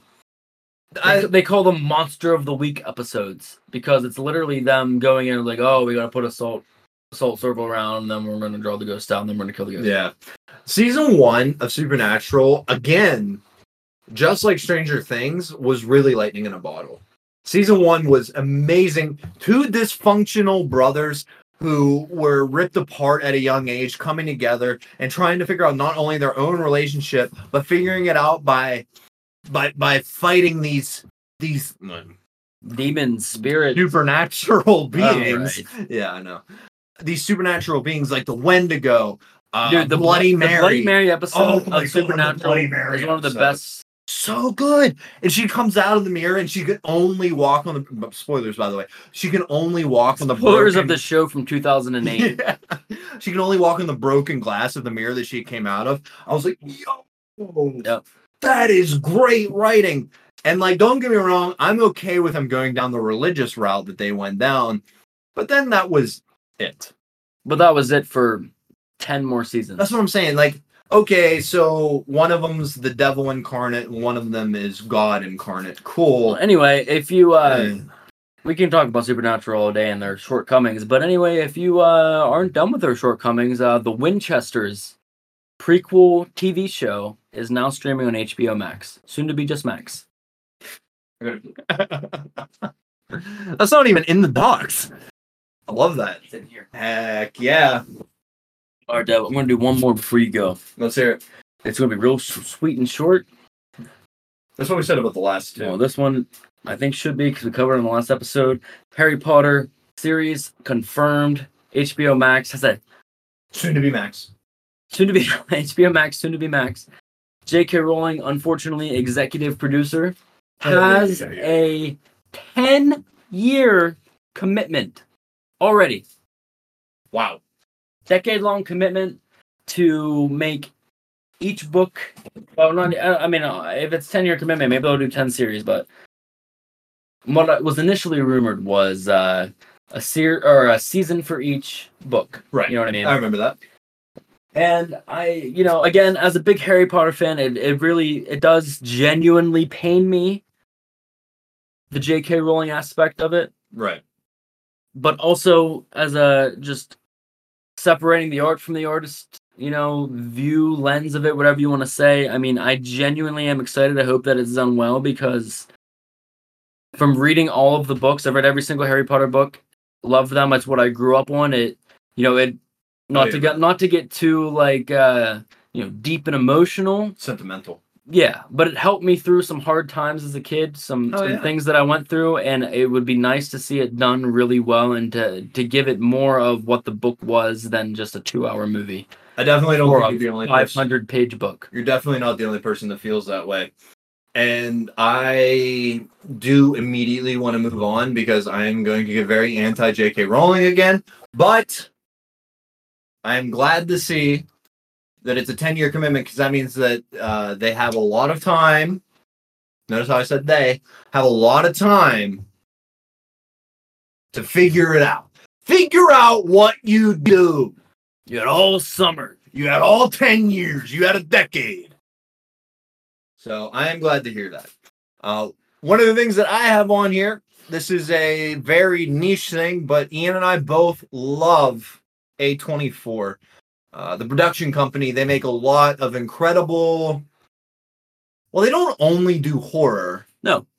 But they do a lot of really good horror. Facts. There's a lot of good indie... I don't want to say indie. They have a lot of good horror movies that have come out that Ian and I both enjoy. I genuinely can't think of any off the top of my head. Okay, Google. The Witch. Is it The Witch? Did they make The Witch? Did you watch The Witch? That was the first... That was the first A24 film ever. Dude, The Witch is incredible. Yeah. I had no idea that was A24. I'm so glad you said that. Yes. So A24 does a lot of good horror. Obviously, I just spent the last 30 seconds talking about how good The Witch is. They're making another movie called Talk to Me. It looks like, and I hate to sell it short, but it looks like the Ouija, if you remember that movie from like 2018 or whatever. It looks like Ouija, but if it was done by a good company. Facts. One of my favorite genres of horror is paranormal horror. I'm not too big on like body horror or like serial killer horror. Like obviously, I gave Mithrigan high praises. One of the few serial killer quote unquote movies that I've ever seen. I'm not a huge fan of Scream, blah blah blah blah blah. But my favorite genre is paranormal horror, and this looks like to be another great addition to the paranormal horror collection. I agree. I think that it was one of, I mean, I've seen trailers like we talked about Smile on the one episode, and that trailer seemed good. But at the same time, I kind of could tell that it was maybe not going to be, you know what I mean? You can kind of tell from the trailers that the best part of the movies, or the best part of the movie was in the trailers. Yes. You could kind of tell that going in, but you didn't want to believe it. Yeah. And then you watch the movie and you're like, oh, that's exactly what happened. Exactly. And I think that we watched the trailer together, and I think that I'm excited for it. It looks like it's going to be scary. It looks like it's going to be, we've been talking about for weeks how we wanted a movie that genuinely scared us. I don't know if it's going to be I want it so bad. Need to lock the doors, need to check the bathroom curtain, like I said, but I think that I hate and love that feeling at the same time. You know what I mean? I love feeling that way, and I hate feeling that way. You hate it in the moment, but then when you reflect back on it, that movie scared me. Yeah. And I love that. Yeah. I love that feeling. And it's been so long since a movie had that. And I think one of the biggest reasons that a lot of movies don't have that these days is that they jump the shark too much. I think the biggest part of the fear is not knowing what the fear is. Yeah. Does that make sense? So like, let's take Smile. I'm sorry. I'm going on a big tangent right now. That's what I'm going to say about that, but go ahead. I think one of the, like, let's take Smile into consideration right now. One of the biggest issues of Smile is that the monster, quote unquote, is shown to you within the first 5 minutes of the movie. Okay, this is actually what I wanted to touch on. I agree that was an issue. Okay, so I think that is a very thin line that you have to tread. Because while I do agree that was part of the downfalls of that movie, I think the other downfall was just, it was too predictable. Absolutely. And also the ending sucked. And for me, it's actually funny that is what you said, because for me, my biggest thing for horror is actually the complete opposite of that. Oh, really? My biggest thing is I feel like there's been too many movies recently where I think that they don't know how to make it look appropriate. And you just spend so much time with like the characters like being scared of something, but you don't know what it is because they will hold it off if they ever even show it. I think actually to take into consideration one of our favorite horror movies, Sinister. Yeah, that's actually an opposite example. They showed that's what I'm saying. The monster very early on. That's what I'm saying, is they did show it. They did show the fear. And another big one for me is The Conjuring, where there wasn't necessarily one big bad, quote unquote. Right. There was like multiple paranormal things going on, but you constantly were seeing something terrifying. Same with the first Insidious movie. You're seeing different things, but it's always something that you're like, oh. Or even when the characters didn't see it, you were seeing it. And that is something that you pointed out to me. I'd seen... Yes, I was just about to touch on this. One of my favorite things in a horror movies. It's the laundry room scene. It's the laundry room scene, exactly. I love when horror movies show you something, the viewer, that the main character is not aware of at all. And it's done even better if it's almost a blink and miss it moment. Yep. And that's exactly what Ian was about to touch on, is there's a scene, if you have not seen it, rewatch Insidious. There's a scene where she is listening to, I can't remember, Tiptoe Through the Window, that song. And as she's carrying the laundry... That was perfectly on key. Thank you. Yes, my man.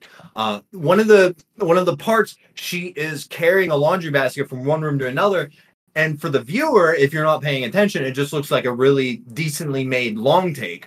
However, for the keen-eyed viewers, there's just as she's moving from one room to another, you can see a tiny little boy just standing there. Yep. In the corner, facing the corner, and it is so off-putting.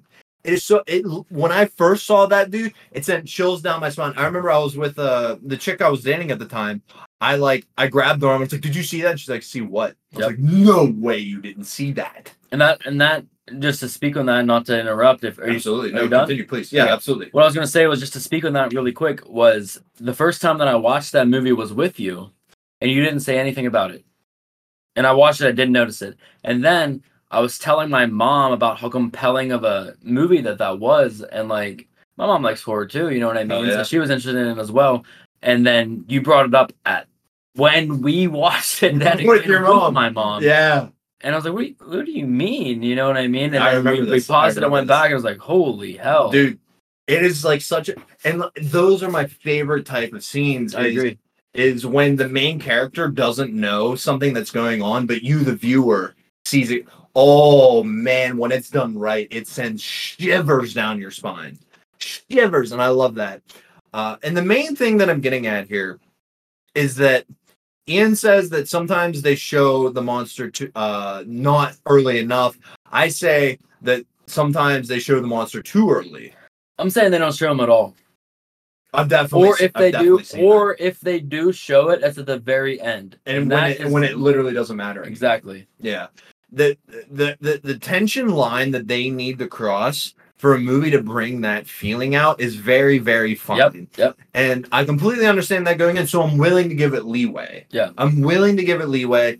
And A24, especially, man, actually, this is a great example of what you just said of The Witch. They never actually show the big. I mean, yeah, they have the scene in the beginning. Spoilers if you've never seen it. You really need to watch it. The Witch is incredible. They showed the very beginning the baby getting taken away. Yep. And they don't show it, but then they show the same lady that stole the baby mushing all this like stuff down, and you can like piece it together in your brain that she took the baby and literally mushed the baby down into powder and then ate it. It is a wild movie. That's when they don't show the monster at all correctly. Yep. And then there's also movies where they show the monster incredibly early on. Sinister is a great example of this. They show the monster incredibly early on, and that helps drive the tension. Yep. Another good movie. I don't know if you've ever seen this movie, and it's a movie. You can tell horror is our favorite genre. It's a movie that I think that went maybe underrated when it first came out, and I've been trying to talk to people. I'm actually thinking of another movie now too, but I'm trying to talk to people about this movie for a while, and they don't know what it is. It's do you know Case 39? No. With Renee Zellweger in it. Wow. That is no, absolutely not. You should watch that movie. There was one issue about that movie where in the trailer there was like a monster, or like a, I don't know, supernatural type being. Sure. That like was in the trailer that was terrifying that didn't make the final cut for some reason. Really? There was like a main driving, terrifying factor of that movie. You should watch that movie. It's scary. Really? I watched it 10 plus years ago and it was scary then, so maybe not now. Maybe it doesn't hold up. But just the fact that I still hold it here, you know what I mean? Yeah. And my mental, like... I mean, 10 years later, if you're still thinking about it... Examples of movies that don't, by the way, show them enough is the number one that comes to mind is Signs. Because she's scared of all this stuff, and I could be wrong, but I think the only time you actually see an alien is like when it runs past, like real fast. To be fair, that's the best scene from Signs. It is, but it's not enough. Admittedly, in my opinion. And yeah, they have like at the end, quote unquote, where like they're like looking through the knife underneath the door, and they can see the aliens in their reflection and stuff like that. I did forget about that. But that's not nearly as chilling. Yep. As the dude. I remember watching that as a kid. That scene where it like runs past and like no, don't get me wrong. That's a phenomenal scene. Love that scene so much. And yeah, they make fun of it in Scary Movie, right? And like he's like runs like, but that scene is so iconic. Because they don't show the monster enough. But then at that point, where do you go from there? You know what I mean? I think they should have added it in earlier. What is she seeing? Exactly. Why is she so... And Signs, don't get me wrong, Signs is a good movie, but I think a lot of people have it rated way too high. I think it's way too highly, rated. Couldn't think of a better word. It's more too much mouth talk about that movie. And the reason that I bring up, another reason why I bring up like showing the monster too early is there's another movie coming out about Dracula. Yes. Okay. Dracula, obviously everybody knows who that is. And there's not a whole lot of like vampire horror out there because it's been overdone. But I don't think that's any reason to stop doing it. I think when vampire horror is done right, it can be a very good experience. And so there's this movie coming out called, what did I have in here called? Talk to me. No. The Voyage of the Demeter. Oh, Demeter, excuse me. The Voyage of the Demeter. And the whole movie, it takes place on a ship. Oh, that was the A24 film. What's the A24 film? Talk to me. Is the A24 film. Gotcha. The Voyage of the Demeter is the whole movie clearly is about these guys, and they're on a ship, and on the ship with them is Dracula, and that's the whole movie. And I really want this movie to do well because I think vampire horror is not done nearly enough because it's been overdone in the past. So I think a lot of people are scared to touch it. But I immediately had an issue with the trailer that I watched because they show Dracula in the trailer. The scariest part about a horror movie is the tension that builds from the monster. Yep. So to show it immediately in the trailer, I think was a bad move. But I'm willing to give it a shot because I will literally give any horror movie a shot in the hopes that it gives me the chilling effect that Sinister, The Conjuring has had on me in the past. Enough of a big bad, it doesn't matter, right? And that's what I'm saying. If they show it in the trailer, hopefully it's good enough in the movie that like they're showing us something. Well, didn't you say that movie was made by some like DreamWorks or something? Yeah, DreamWorks. Yeah, the people who made Shrek. It's not animated? No. I think it's so crazy too. DreamWorks and Universal does whatever, but DreamWorks. I thought that was mainly and I'm glad you brought that up. That's like the most interesting part of this is that DreamWorks, who is known, they made Up, by the way. Up. I thought Pixar made Up. Oh, maybe. What's that movie called? I gotta look it up. Well, I know they definitely made Shrek. What's that movie called? I don't know. The one that you were talking about. The Voyage of the Demeter. Demeter or Demeter. I don't know which one it is. Please. I found it. Please quote us at RiaPod on Twitter and Instagram one more time. I wasn't trying to discredit you. I just wanted to pull it up to make sure that it wasn't like, we have the wrong vibe and it's actually not supposed to be scary. No, it is a horror movie. The Legend of Dracula is Born. Yeah. The Last Voyage of the Demeter. Okay. And if you want to watch the trailer, go right ahead. Oh, Liam Cunningham's in it. That's the what do they call him? The Onion Knight or whatever they call him in Game of Thrones.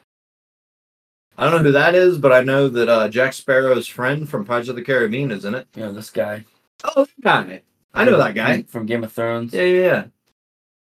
Jack Sparrow's friend? Yeah, I thought I saw him in it. You know, that's him in Game of Thrones. No, that's Jon Snow. No, beside him. Oh, that guy. Okay. I know. Kit Harington just steals the scene. Every time he's in it. Davos Seaworth. Who'd you say his friend? I don't remember his name. I thought, you know what? Now looking at that picture, I realize I may have mistaken. You know, like the other main guy from Pirates of the Caribbean, like this guy made it. Who's that? Yeah. Okay. Anyway, moving on. Yes. Really, all I was getting at is I love vampire movies, and the fact that they showed it in the trailer. I wasn't trying to discredit you for saying it was DreamWorks. I just wanted to make sure it was actually horror, but I think that it would be kind of pretty rad if DreamWorks just doesn't do only animated movies. Don't get me wrong. I mean, they're one of the biggest movies. production companies of all time. So if they can branch out, I think that that's good for everyone, especially into horror. The animation, into live action horror, exactly, dude.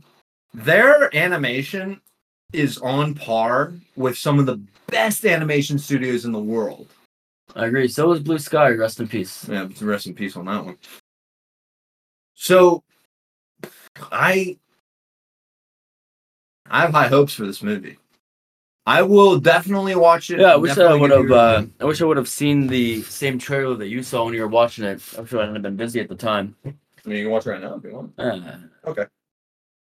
All right, Dev. One thing that I have been recently turned into giving a shot is the Super Mario Brothers movie.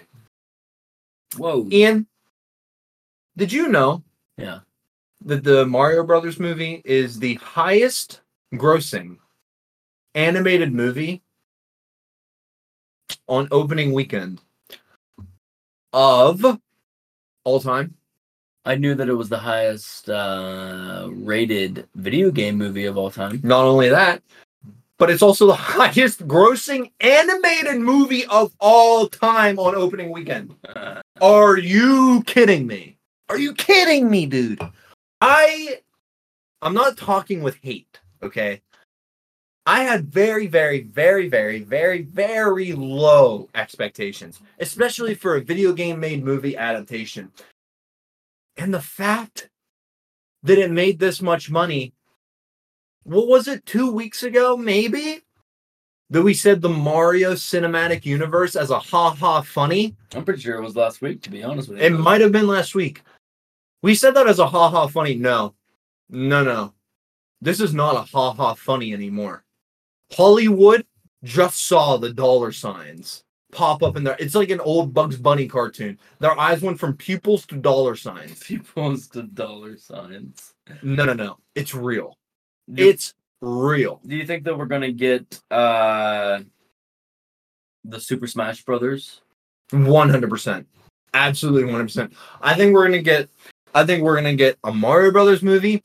And the reason I have turned from indifference to excitement is because I think the next one they're gonna make is a Zelda movie.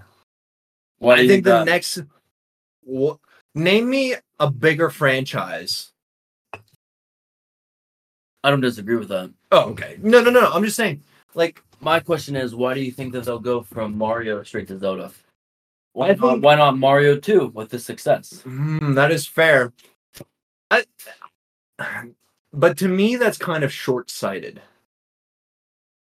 I don't disagree. No, that's what I'm saying. I think if they made a Mario Brothers 2 or whatever, that would be cool. But I think that We had to get to almost Iron Man 3 before we had put together Marvel Universe. yeah, like we had we had Iron Man, and then I think it was just the Incredible Hulk, and then Iron Man 2. I think that was the way it went. And then Yeah, Thor after that. If even the Incredible Hulk. Yeah. I think it was Iron Man 1 and 2. Honestly, it might have been. It was so long ago. And you know what? Feel free to fact check us. Also, for the record, if I am wrong, I think that when they made Hulk, they didn't have the cinematic universe in mind. No, It was just comic books. Yeah, they were just like, oh, here's an IP that worked well. Let's just Not do only that. that, but when Jon Favreau, who was happy, Yeah. directed Iron Man, Right. and he's made The Mandalorian since then. True. But they just took this comic book hero that, if you're into comic books, yeah, he's cool, but he wasn't Spider-Man, he wasn't Captain America, you know what I mean? He was just some random dude that nobody thought would have such commercial success. Literally the poster child of Marvel. You know what I mean? And I do think that it's quite possible we see a Mario Brothers 2 before we see anything else, but I think with the success that Mario Brothers have had, that we're probably going to see an entire Nintendo franchise, cinematic universe I can see that happen. And that's not me talking down. That is me with the highest of hopes. The highest of hopes that we will finally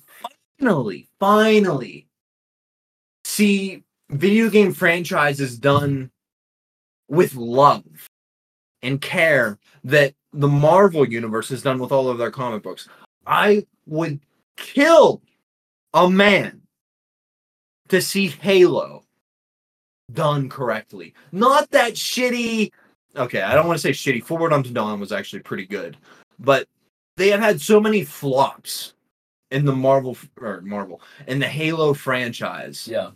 I would love to see it done correctly, and I think that with the success of Super Mario Brothers, that they can see that when it's done right, it does work. Yep. It does work. I agree. There's no faithful adaptations. None. Except Forward Unto Dawn, which isn't a faithful adaptation. It's just a good story. And Master Chief is only in the last 2 episodes, I've never watched it. which is crazy to me. That's Also, I why never watched the Halo Paramount Plus series. when I say it was good, I mean that it was passable as compared to the rest of the Halo franchise. Solely, it's not that great. It's okay, but it's not like the highest grossing animated movie ever made. Fair enough. That's fair. You know what I mean?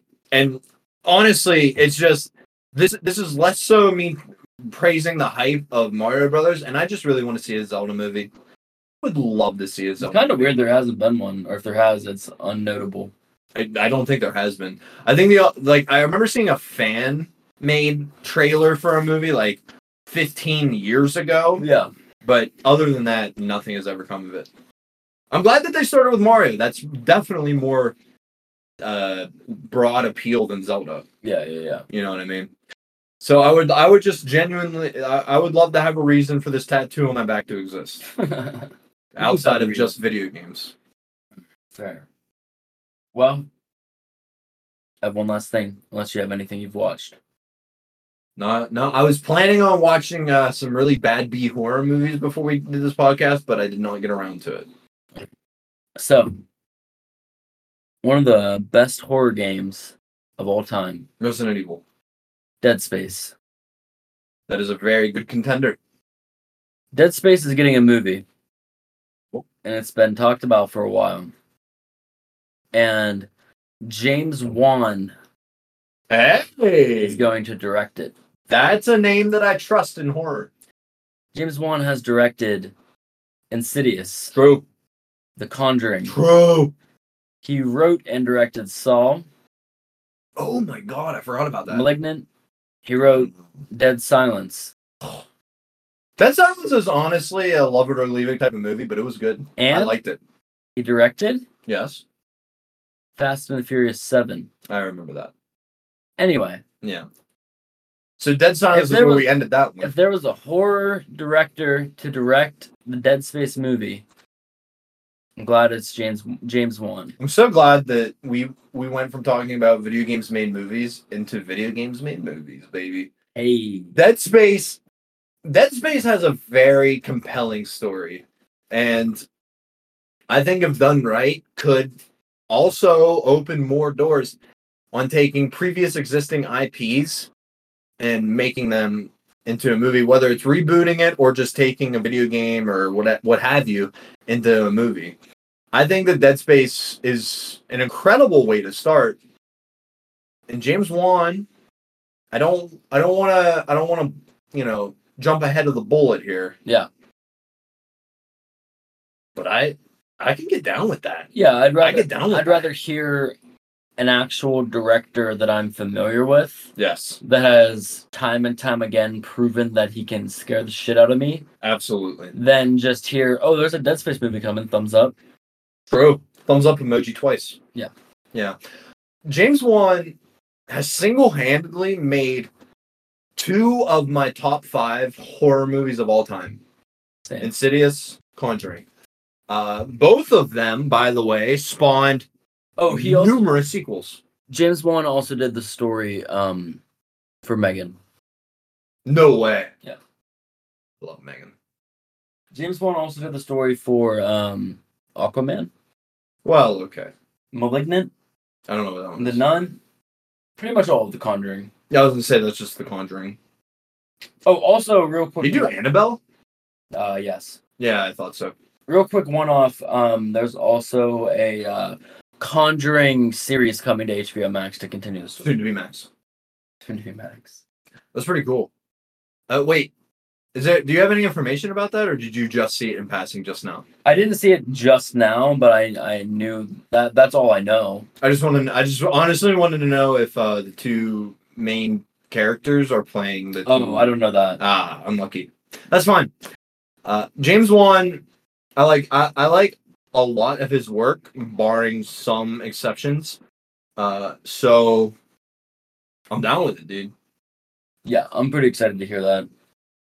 As far as anything that I've watched this week, the only thing that I've watched is not a new watch, but a rewatch, but it kind of ties in to what we were talking about earlier, is I have rewatched, except for the last, 20 minutes, of It Follows.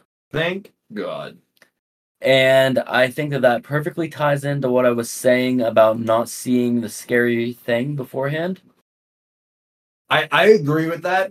That is one of the very few exceptions to my rule of not showing the monster early, where they show the monster early and then they use that information against you. Yeah. The entire movie.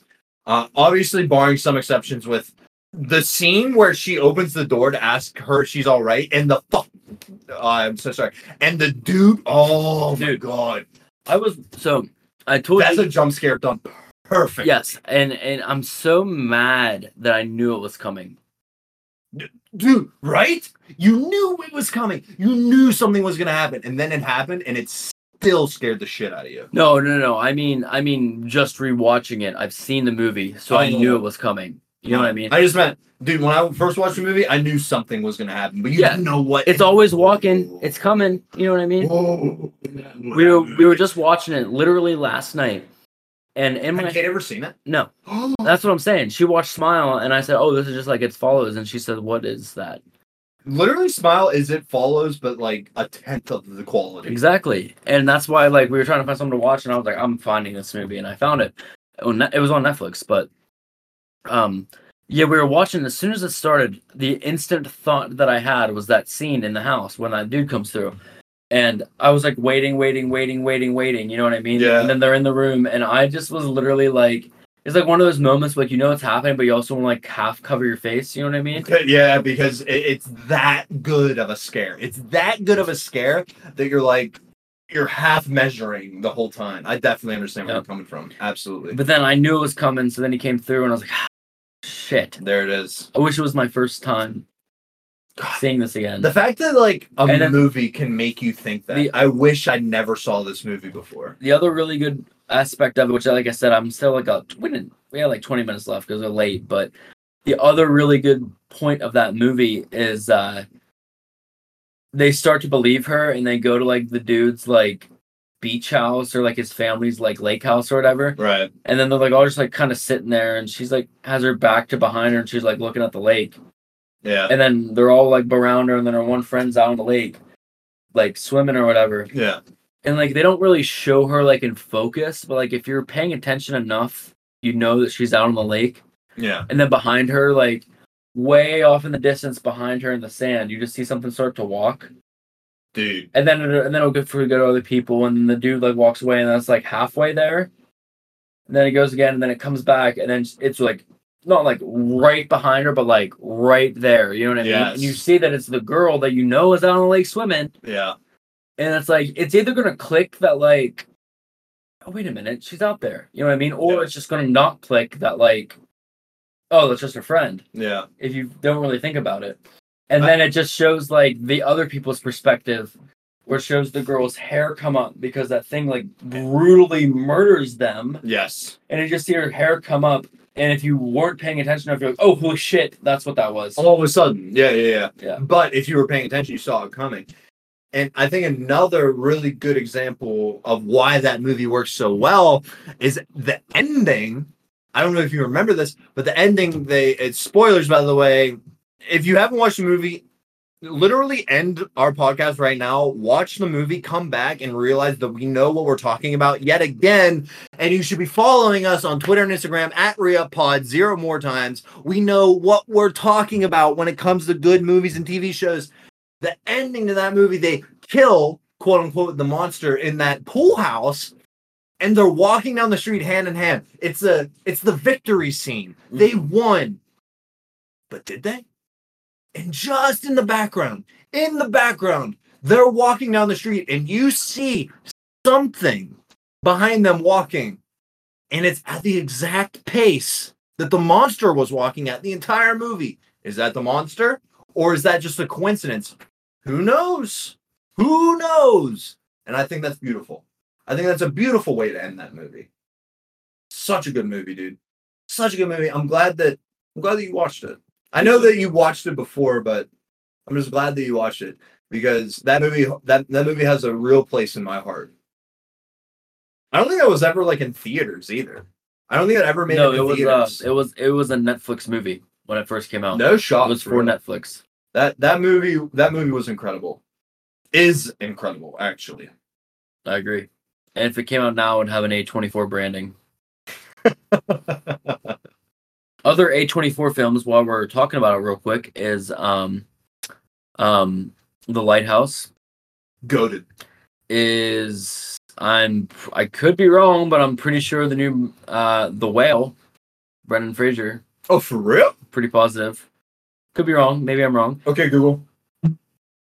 Did A24 make The Whale? Top search result. Did 824 right? I'll just believe that at face value. I don't feel like Googling it. And you can fact check us.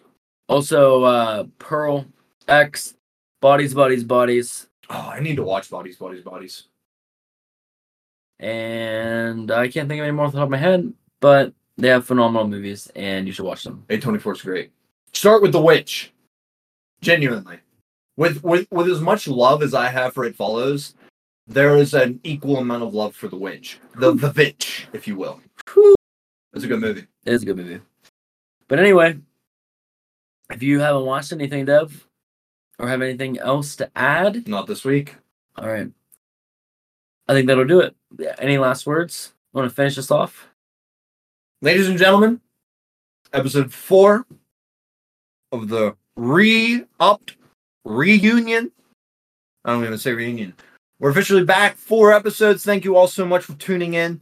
We definitely appreciate you. I know that we already hit our quota, but genuinely do make sure to follow us on Twitter and Instagram at ReUpPod. Soon to have a TikTok as well. That's all for me, Devin. I love you all. Ian loves you all. For Ian Reed, I am Devin Knoll. And for Devin Knoll, I'm Ian Reed. And we will catch you next week for episode 5 of The Re-Up.